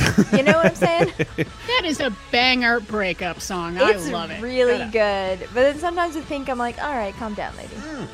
And man, the music releases have completely increased this year. Oh, yeah. This week and like next, like pretty much all of September, it's like, oh, and here's everything. So weird. I feel like I have my head around the video game, movie, and television cycle, but not the music cycle. Same. Thought it was only summer, but maybe there's some fall jams to be had there too. But this will make everyone out there feel old, not just oldies like me. We got new releases like Mogwai. Mogwai has The Hawk is Howling, Dear Science by TV on the Radio, great, Loyalty by to the way. Loyalty by the Cold War Kids. I mean, all of these music are synonymous with a 00 date to me. I'm just like weighing in. Dear Science is great. By TV on the Radio is also like, I love everything they do. Don't Forget by Demi Lovato, Love, War, and the Ghost of Whitey Ford by Everlast. What? Oh, full circle. Yeah. Time a to little shout out to their previous Whitey Ford Sings the Blues. No, we it had 98. Doesn't sound desperate at all. Time the Conqueror by Jackson Brown, Fearless by Jasmine Sullivan, Acid Tongue by Jenny Lewis. So good, by the way. Jenny Lewis, lead singer of Rilo Kiley. Damn. Breaking Out. Acid Tongue is excellent. And Star of the Wizard. He touched my breasts. Right? What? No, it's true. It's true. It's true. We can talk about it soon. Yay! Joe Thomas, New Man by Joe, Only the Night by Kings of Leon, Big Bad World by Plain White Tees, Doll Domination by the Pussycat Dolls, Black Sun by Ra, and Black Roses by Rasmus. Holy shit. Is that enough music for everybody? Good. Because the movies aren't going to blow your socks off at all. That's No. The music covers something for everybody. But if I were to say Forever Strong, starring Sean Astin and Sean Paris, right? I've never heard of this. Penn Badgley. Penn Badgley? You know I love a good Penn Badgley movie. Ooh. Here's And the I thing. XOXO Gossip Girl. Hello. Oh, okay. I guess the So- girl heads will know this. I had never heard of this, and I watched the trailer, and I'm sorry I couldn't find a good clip, but it seems to be about like a juvenile delinquent who goes to like juvie and gets like built back up as part of the rugby team. It seems to be a rugby movie, but also like pulling yourself together kind of teenage movie, like a coming of age kind of thing. What? But also inspirational. Okay. But I've never, as American rugby movies go, I think this is it. So good for them. When are we going to get the lacrosse movie we want so seminal much? American rugby movie. Okay. Lucky Ones starring Rachel McAdams and Tim Robbins, Michael Pena. Never heard of it. Yeah, another one with a good cast, and all the reviews said, "Oh my god, it's like treacly and stupid." It's about 3 strangers who are all from the military get stuck on a road trip together, and there's like revealing of their inner problems and their cares, and Rachel McAdams needs to bring this guitar back to the family of the guy she served with who died, and we're not paying enough attention to the vets, and that's sad. Okay. I get it. I agree, but the show is long. Nights in Rodan. Old people. Fucking. Richard Gere, Diane Lane. Yeah, just because you're of a certain age doesn't mean you can't have a treacly Nicholas Sparks romance movie. You just rub that estrogen cream right on and get to work. Yeah, it's a Nicholas Sparks Okay. That's all you got to know. Is The Class a movie? I'm sorry? The Class is a movie. The Class is En Film de Français, which won the Palme d'Or. Ah, yes. And it is about a class of students. They're troubled kids, but a lot of them are played by like non-professionals, and it's supposed to be really, really good. And I'm sorry I haven't caught up with it. There's too much to talk about this week. Goddamn. Miracle at Santa Ana. Is this a remake? Okay. All right. Let me finish summarizing here. Miracle at St. Anna is about black soldiers in World War II, and they end up in this town in Italy, and it's directed by Spike Lee. And that's what it is. We need a good movie about the Black World War II experience. We do not have enough of them. Apparently, this is not one of them. Oh, no. The reviews were savage. Right. I thought Spike Lee wasn't going to come back from this. Okay. Because they were really fucking cruel to this movie. Yeah. Yeah, it's supposed to be, they did not like it, but we have to all remember, during World War II, while we were fighting for equality and justice, we had a segregated army. Right. And we need more movies about that. What was that World War II documentary on Netflix? It's just like black people polled said like I would feel exactly the same under Japanese Japanese rule as I would American rule. I don't give a fuck. Like this, what could be worse? Oh God, Fireproof. That's actually I have to say. Well, we're gonna get to it in a year or two, but when we get to Captain America: First Avenger, that actually bothered me more than like the super science of making a dude like a human Adonis. Was like, wait, he's got this like multi-culty group with him. We were segregated back then, man. You'd not have a Japanese guy. He'd be with the 442. You would not have a black guy. He would be with a black brigade. I'm sorry. I didn't like the Rainbow Coalition in Captain America. Actually, I did. They just weren't historically accurate. They're special forces. Okay. Was he ever really a captain? No, I don't know about that, but he did fight alongside Namor and Human Torch and couldn't do so because of where those rights were. Oh my God. Speaking of Human Torch, Fireproof. Fireproof. Wow. Look what I did. Fireproof your marriage. That's what I know about I remember this. I was trying to look this up, but this movie doesn't deserve due diligence. It's, oh my God, what are they called? Okay. I really wanted to watch this as a semi-newlywed and a huge skeptic. It's like, maybe I should watch this and see what happens. And I just couldn't find the time. I couldn't find the time in my schedule for Kirk Cameron's bullshit. Well, I mean, that's fine. I didn't know that this is made. Technically, Sony bought this company. What are they called? Affirm Films. This highly Christian label, and this is their big hit. And like, I remember reading about it in almost every woke or woman person who wrote about like this is like actually offensive. This is actually an offensive film. That I think Kirk Cameron's a firefighter who's addicted to internet porn, and somehow finds his way back to marriage and love through the Lord. Oh boy! When every one of your movies is solved by the Lord, my God, how many times can people go see these things? I remember like churches, big Baptist churches and stuff, like doing huge like showings of this where people would show up for it. And this is right before we had a billion streaming channels and a bunch of new cable channels, and it was sort of like, oh, this demographic who's never had anything will really show up for a film. It's. I feel like every 3 or 4 weeks I feel like I look at our like AMC thing and there's like one of movie, these like, types what the of fuck films is this? there. Yeah. We've never seen a trailer for this, and here it is.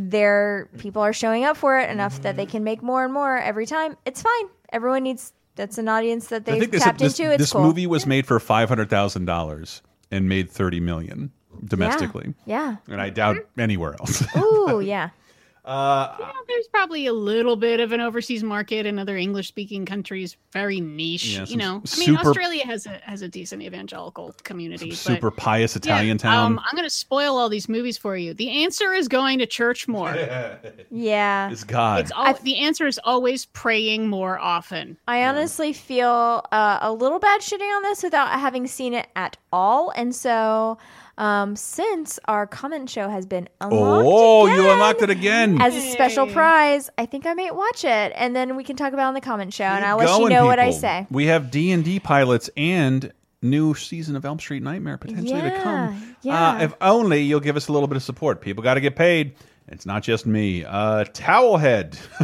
Jesus, all right, we got another theme here. Don't touch underage girls. Are you kidding? That's what this is about? Yeah. Why the offensive title then? Well, go ahead and play the clip. I'm baffled. Yeah. Hi, we're the website. I am Rifat Maroon. And this is my daughter, Jazeera. From Academy Award winner Alan Ball. My dad doesn't wear a towel on his head. He's a Christian, just like everybody else in Texas. How do you find yourself when no one sees who you are? Doesn't Jazeera look beautiful? Yeah, great. Critics are calling Towelhead American Beauty Meets Juno. Madre de Dios. Your parents don't speak Spanish at home? Aaron Eckhart, Toni Collette, Maria Bello, Peter McDeesey, and Summer Bashir. Based on the acclaimed novel Towelhead. Rated R. So they went with the title. They tried out different titles. They really go for it. They did? They really goad for it. They really went for it. They really goad for it. I don't want to goad you into this because I've actually read a book and I can prove it. Me too. With Chuck Palahniuk's Is this Choke. the first time we've both read the same book? Other than 1, 2, 3, the Bible. Did we just Freaky Friday our bodies? We did. We just become best friends. Wait, can I recommend Towelhead? Please, sorry, guys. We're really rushing Because through it this. is really good, and the whole point is, she's a Middle Eastern girl in Texas, and then she does have a rather one-sided, creepy relationship with her neighbor Aaron Eckhart, who's assaults her and stuff. Cool. So I actually remember. bad. I think I watched this. Like I kind of have. I'm pretty sure I watched this. It's actually a pretty good watch. It is also kind of disturbing for that stuff. Yeah, that's kind of, but yeah, just the some of the girl coming of age stuff and feeling like the only minority around that, like, I related to that. And I'm not even as obvious a minority as being Middle Eastern and everyone thinks you're Mexican because you're in Texas. And please, we can go on to Choke. Though. And I related to being a sex addict who wants to be a Marvel character who directs a movie. Because that all is rolled up into a very terrible description of Choke. Yeah. The directorial debut of Agent Coulson, star of Agents of S.H.I.E.L.D. This is Clark Gregg. That's Clark Gregg. Oh, Right. husband of Baby. Yes, Baby, who was cornered once. Never again. Only once. Never again. I didn't know that. Jennifer Grey? He's married to Jennifer Grey. Uh-huh. But yeah, Agent Coulson. He I think pushed a company, his buddy's company, to get the rights to a Chuck Palahniuk book because for some fucking reason, like after Fight Club is a huge hit, like, dude, where are all the Chuck Palahniuk adaptations? Yeah. Homeboy writes a movie once a year. Bizarre. That guy kind of rules. But and Choke is the most adaptable book. You think so? I do. I do in terms of like if you want to make an independent film. Out of something and not travel to a lot of locations, mostly like a Civil War reenactment site and a yeah, hospitals. Yeah, Choke is for you, but it also is not to be denied. It is the first ever Sam Rockwell starring joint. Period. Like somebody had enough faith in him. This is the first one. For him? Like he'd been a minor player or like a second lead and a bunch of other stuff, but like he's got to carry this movie. Yeah, it's all about him, a sex addict who takes care of his mother in a hospital and falls for a woman who probably is a doctor. I'm not trying to spoil the film. All I had to do was answer one simple question. What would Jesus not do? You can't fool people into loving you. Want to bet? Apparently, you're capable of having sex with everyone but me. The fact that some part of you resisted turning this into the usual nothing. I think maybe I'm one I'd like you instead. Maybe you're not so bad after all. No, dude, I am. I really am. Hey, you changed your hair. Yeah, because of what you said about blondes getting skin cancer. Oh my God. Good thinking. Oh, you don't want to know how many times Gillian Jacobs played a stripper. It's great. It's Wow. all over. It's all over. Okay, but this doesn't like the one of the big conceits of the novel I know is that he like stages choking scenes in restaurants in order to get Money. attention, free meal, money. Yeah. There's yes. also a very disturbing scene. I don't know if this happens in the movie because I never saw it, but in the book where there's the anal bead situation. That is not in the movie. I don't Okay. think. I think it's implied You got to that it read the book happens. for that. Then But, I it's mean, very disturbing. It wouldn't be a Chuck Palahniuk movie post Fight Club if Unless someone's asshole turned inside out. Yeah. Looking at you, guts. But no, this movie is totally not bad. It's just I don't see. I know Michael, my husband, read the book and he wanted to see it, and I was sort of like, I don't know, it looks a little too laddish, but if it's got Kelly MacDonald in it, I am already on board. Hey, dude. Kelly MacDonald is an amazing actress, and I've never seen her do bad work, and I don't think she would make a bad decision. Now, did anybody... Please adopt me, Kelly McDonald. You're like 2 years older than me, but whatever. Did anybody even see the #1 movie of this week? Oh, I saw it. Oh, thank God. I barely remember, but yes. I don't remember. Because like every time I think about like, is this Disturbia? No, it can't be. Yeah, no, I definitely know that I saw this. I just barely remember anything about it because it's that. This is like Shia LaBeouf's Enemy of the State. Yeah. Right? Yes. Precisely. That's Precisely. But Shia LaBeouf, Michelle Monaghan, Billy Bob Thornton, Rosario Dawson, and Eagle Eye. Save tonight. Hello? The FBI will arrive at your apartment in 30 seconds. You must flee the premises. Who is this? No, none of this is mine! FBI! Get down on the floor! Listen, it's not mine! You know you got the wrong guy, right? Oh, obviously. Somebody set me up. Here's the thing, Jerry. You're in a load of trouble, son. Rachel Holloman, look in the window. Would you risk your life for your son? Who are you? There's a car parked at the corner of this block. The keys are in the ignition. Start walking. Time for your phone call. All right, Eagle Eye. Eagle Eye, baby. It's #1 at the box office and kind of like the continued trajectory of Shia LaBeouf. The boy can carry a movie, it looks like. Yeah. Shia LaBeouf is a conundrum. Indeed. Kind of love the dude. Me too. Yep. I really do. I haven't I've seen a ton of his loved him films. since Even Stevens, and I don't Where know what he's up to. I saw him in a free preview on like fucking ABC. I'm like, this dude is really good. The Shia LaBeouf kid. I wish he would do more comedy because honestly, he was great. He was playing in himself in his own young biopic or kid. something like that, Yeah, right? like I don't know. He's got to figure out what he's doing. He's a James Franco type. He's too busy hiding a flag from alt-right people. That is I think that's like a pretty dated reference at this point. I don't even know what that means. But let's move into television real quick. Sorry, 2008. We got very little time for you. Well, look, there's not enough nostalgia built up. Because who gives a fuck about the Emmys of 2008? I remember this one. I went through and looked through them because Tina Fey was really mad in a couple of like 30 Rock speeches, and this was not one of them. Yeah. Those are always real funny. I just remember this Emmys because it was notoriously bad because of the hosting. They decided like, oh god, reality TV was such a big deal. Let's just make a bunch of reality TV hosts be our Emmy hosts. And so they got Heidi Klum, Tom Bergeron, Jeff Probst, Howie Mandel, and Ryan Seacrest. And Ryan Seacrest! God damn. Oh, that's my new forum name. Oh, Ryan Seacrest. You guys, it is the end of a very long day.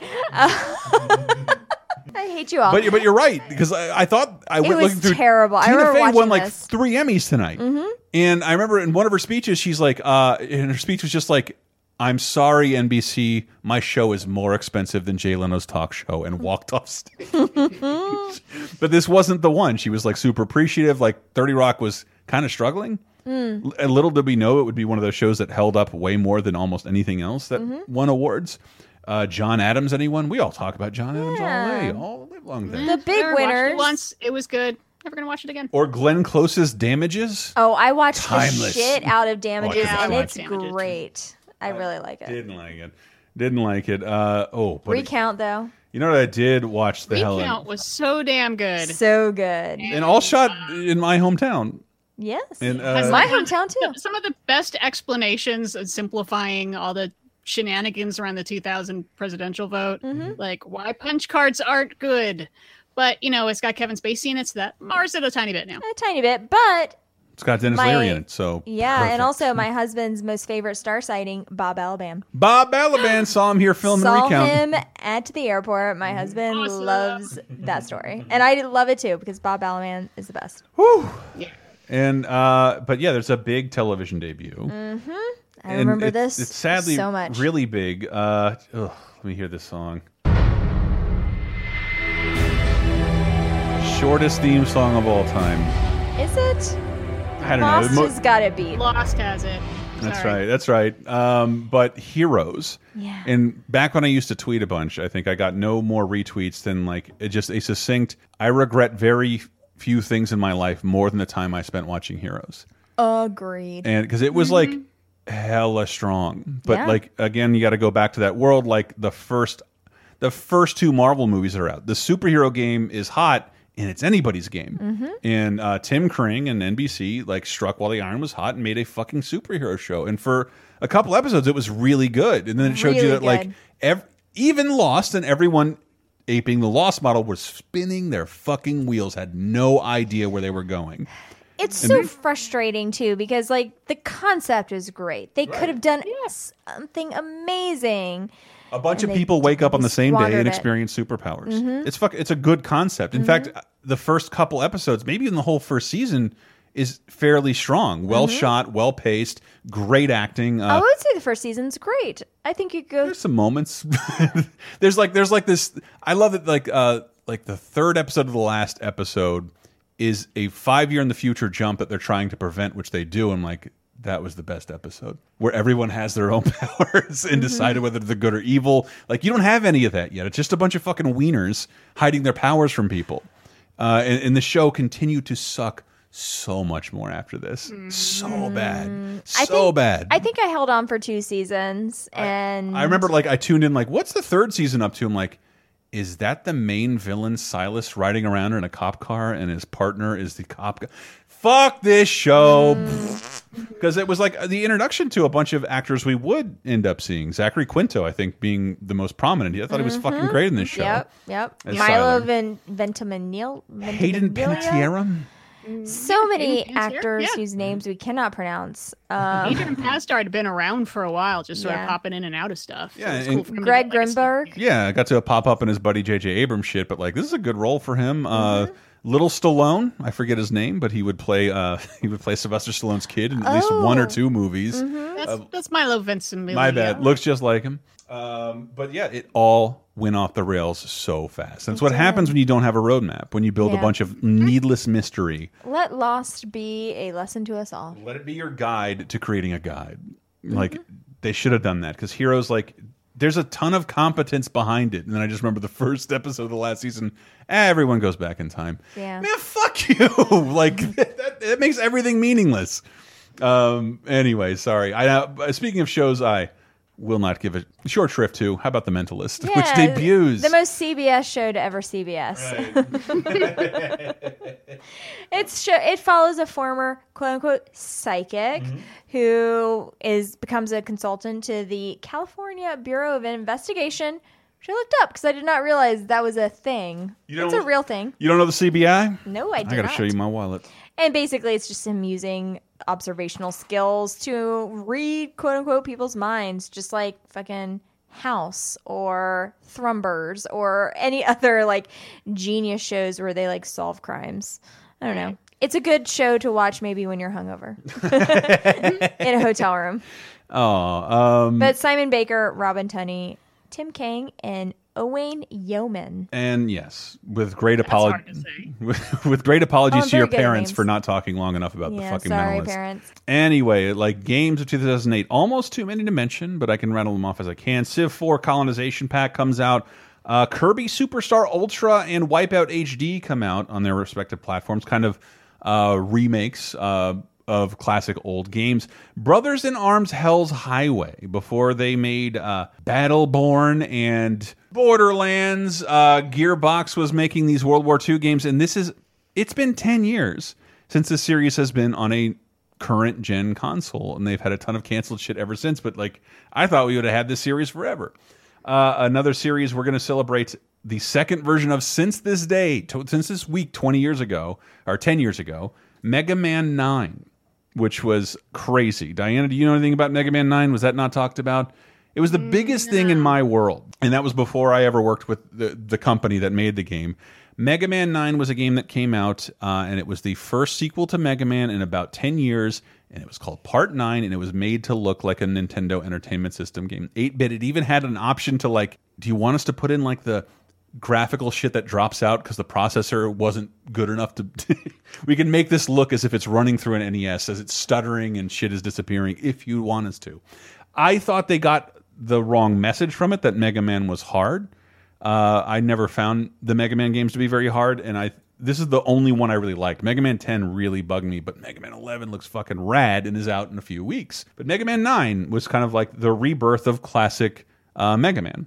It is a huge deal for me as someone who almost got a Mega Man tattoo. And if I would have let Brett talk me into it, he would have been in his jump pose, crucified on a cross. Oh my! It's still like funny. Like I kind of wish I would have done that. That would have been fun. But that is about it for our show. We usually grab comments, but you motherfuckers just unlocked the comment show again. Yay, good on ya. And I'm so glad you did, because combined, you're so much smarter than any of us could be, given all of our knowledge and research, because you really clarified a bunch of things. We hope to put one of those up in September on patreon.com/lasertime. You can also find over 100 full-length commentaries over there, a weekly and exclusive ad-free bonus show, and as well as a bunch of other exclusives like video commentaries, playing games with us, and a bunch of other stuff. It really helps us out, and it doesn't cost you that much. We're just trying to make it worth your while, and we do appreciate everyone who donates to us. You can find me at, I don't know, Cantiste on Twitter, Facebook, but, look up Laser Time Show, and maybe, the show's in a weird spot. Let me just say, without teasing too much. Oh, the Reddit's going to go nuts. But give us a share. Tell a friend. We always want to encourage you to do that. Maybe what, Sarah? Review us where? Review us on iTunes. That's still a thing, y'all, and it still makes a difference. Definitely rate us and review us on iTunes. Only good reviews, though. Yeah. Don't review us if you don't like us while you're listening. Or Spotify, which you can find us on, as well as Laser Time. You can find us there. And we do thank you guys for spreading the good word. It's like a little thing you can do that helps us out. And if you don't want to give us a couple dollars directly, hey, man, help us out. Come on, we help you out, don't we? You spend enough time with it. You want me to go away? For us to go away forever? Okay, this has got weird. My cat just walked out of the room. It's the most independent she's ever seen. Diana, where can we find you? You can find me on the Twitter at ListenNerd, LECINENERD, or at 302010 podcast, where I tease what's coming up. And if you got tips, someone sent a tip, I think we have it next week, that's like, oh, thank God, I didn't know the date for that, but I knew it was coming up. So, yeah, send us like your tips, your comments, or whatevers. Absolutely. And find our Laser Time Facebook group. It is an extremely positive, excellent group. Everyone's very excellent to each other, and there's a lot of knowledge sharing there, and just really and great if you're not going to people. go to our website and comment there, like, some of the stuff there is pretty illuminating. And you can find it all there all the time on the Laser Time community on Facebook. Just search Laser Time community and ask for permission to come in. We'll allow you in. Great, good people over there. Yeah. Diana, who died? Oh, we got two bad deaths this week, man. 1998, 10 years after her sole Olympic glory, we lost FloJo, Florence Griffith Joyner. She was only 38. It's tragic. It's insane. So unfair. Apparently suffocated due to a seizure in her sleep. Yep. Which, that terrifies me to know. Oh, you can do that? Oh, crap. Oh, you can be an elite athlete and do that? Cool. Yeah, great. We're all doomed. Yeah. You never know if you're going to wake up tomorrow. So tell everyone you love them, I guess. And how the fuck did this next person die? I feel like he should have lived another couple years. I feel like 2008, that's when we lost the last good human being. And his name was Paul Newman, and he was 83. Paul Newman was such a fucking cool guy in every sense of the word. And he's responsible for me being heterosexual. Oh, not many people can say that. This is a true story. I mean, I've always been a fan because he's been an amazing actor, an interesting, person, and a great humanitarian. But look, when I was 12 or possibly 13, I was bullied a lot in school, and I was called a lesbian all the time. And I was sort of like, well, I don't know, maybe I am. I don't know, just whatever. I don't have any particular feelings either way. And I was sick at home one day, and Cat on a Hot Tin Roof came on. Now, if ever I was going to want to have sex with a woman, it would be Liz Taylor in that movie. But I saw Paul Newman come on screen, and I literally had the thought, I want to kiss boys. Oh. Wow. And that's when I realized I was straight. That's like me and Miss Pac-Man. That's like me and Doogie Howser. Oh, wow. Yeah. I had sure Everyone's reciprocate. got that moment where it's just like, boom, I think I know what I am now. Yeah. It's just like he was in like some of his best films are with Robert Redford, and like Robert Redford's walking around like it ain't no thing. How the fuck did we lose Paul Newman 10 years ago? Well, he was older in the first place. I really like that guy. But all his salad dressing. He was so good. And his socceroonie pasta sauce is my jam. Ooh. I like his fake Oreos. The regular kind is okay, but socceroonie is the good one. I loved his pink lemonade, which is now I can't find anywhere. Oh. Yeah. Yeah. and all that money goes to Also charity. the movies. He's just a fucking cool guy. Like, go watch some Paul Newman movies, yo. Yeah, and it's like no fucking around. All of that goes to charity. Paul Newman, a guy with that, like, who lived a mad, interesting life, major movie star, and not a real scandal. Nope. Stayed married to his wife the whole time. A man who might hold up in the Me Too age, like from old Hollywood. I think that's fucking Possibly. nuts. Yeah. But Paul Newman, man, really, really, like, just, he was one of the few signs of quality. If you see him in a movie that's coming up on, like, your cable or on your Netflix, like, it's probably okay. The dude was, like, pretty picky with what he did. Yeah. That's true. Even some of his early stuff that's not very good, there's still good stuff in it. And it's like, okay. Yeah, man. I still enjoy looking at you, though, Paul. Well, thank God he's still on every grocery aisle. Yeah, you can see him in every pasta aisle. On every on some cheap salsa. All right. Are you ready for birthday quiz? Birthday is a dude. Okay, so if I start listing the movies of this person, I'll give it away. So we're going to do something a little bit different. Okay. Born September 25th, 1968, turning 50 years old. We have a two-time Oscar nominee whose films have grossed more than $7 billion. $7 billion? I think he went to the same high school as my grandmother. Okay. Okay. Some of the characters he has played are James Edwards III, Mike Lowry, Stephen Hiller, Robert Dean, Del Spooner, Alex Hitchens, Chris Gardner, Bennett Omalu, James West, Cypher Rage, Cypher Rage. It's not. Boys Lawton, It's not Matthew Lillard. Muhammad Ali. Will Smith? Will Smith?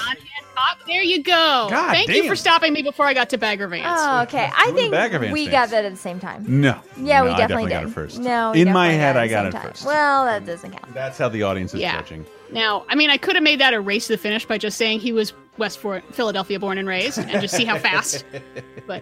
And it's true. West Philly. Woo! And I got to say, thank you so much for listening to 30-20-10. That really does conclude the show. This show is executive produced by Ashton Johnson and many other fine people at patreon.com/lasertime. It's how we survive. We're going to see you guys next week, but we're going to take you out with a little Kings of Leon, Sex is on Fire. Love Pro tip, this song. if you want to do a funny version of this in karaoke, you can definitely squeeze in butt instead of your, and it'll just say butt sex is on fire. Okay. It kills, man, every time. Also, pro tip, if your sex is on fire, get an antibiotic. I'm sure we're angering someone with a great fetish right now. Take us out, KOL. Yeah!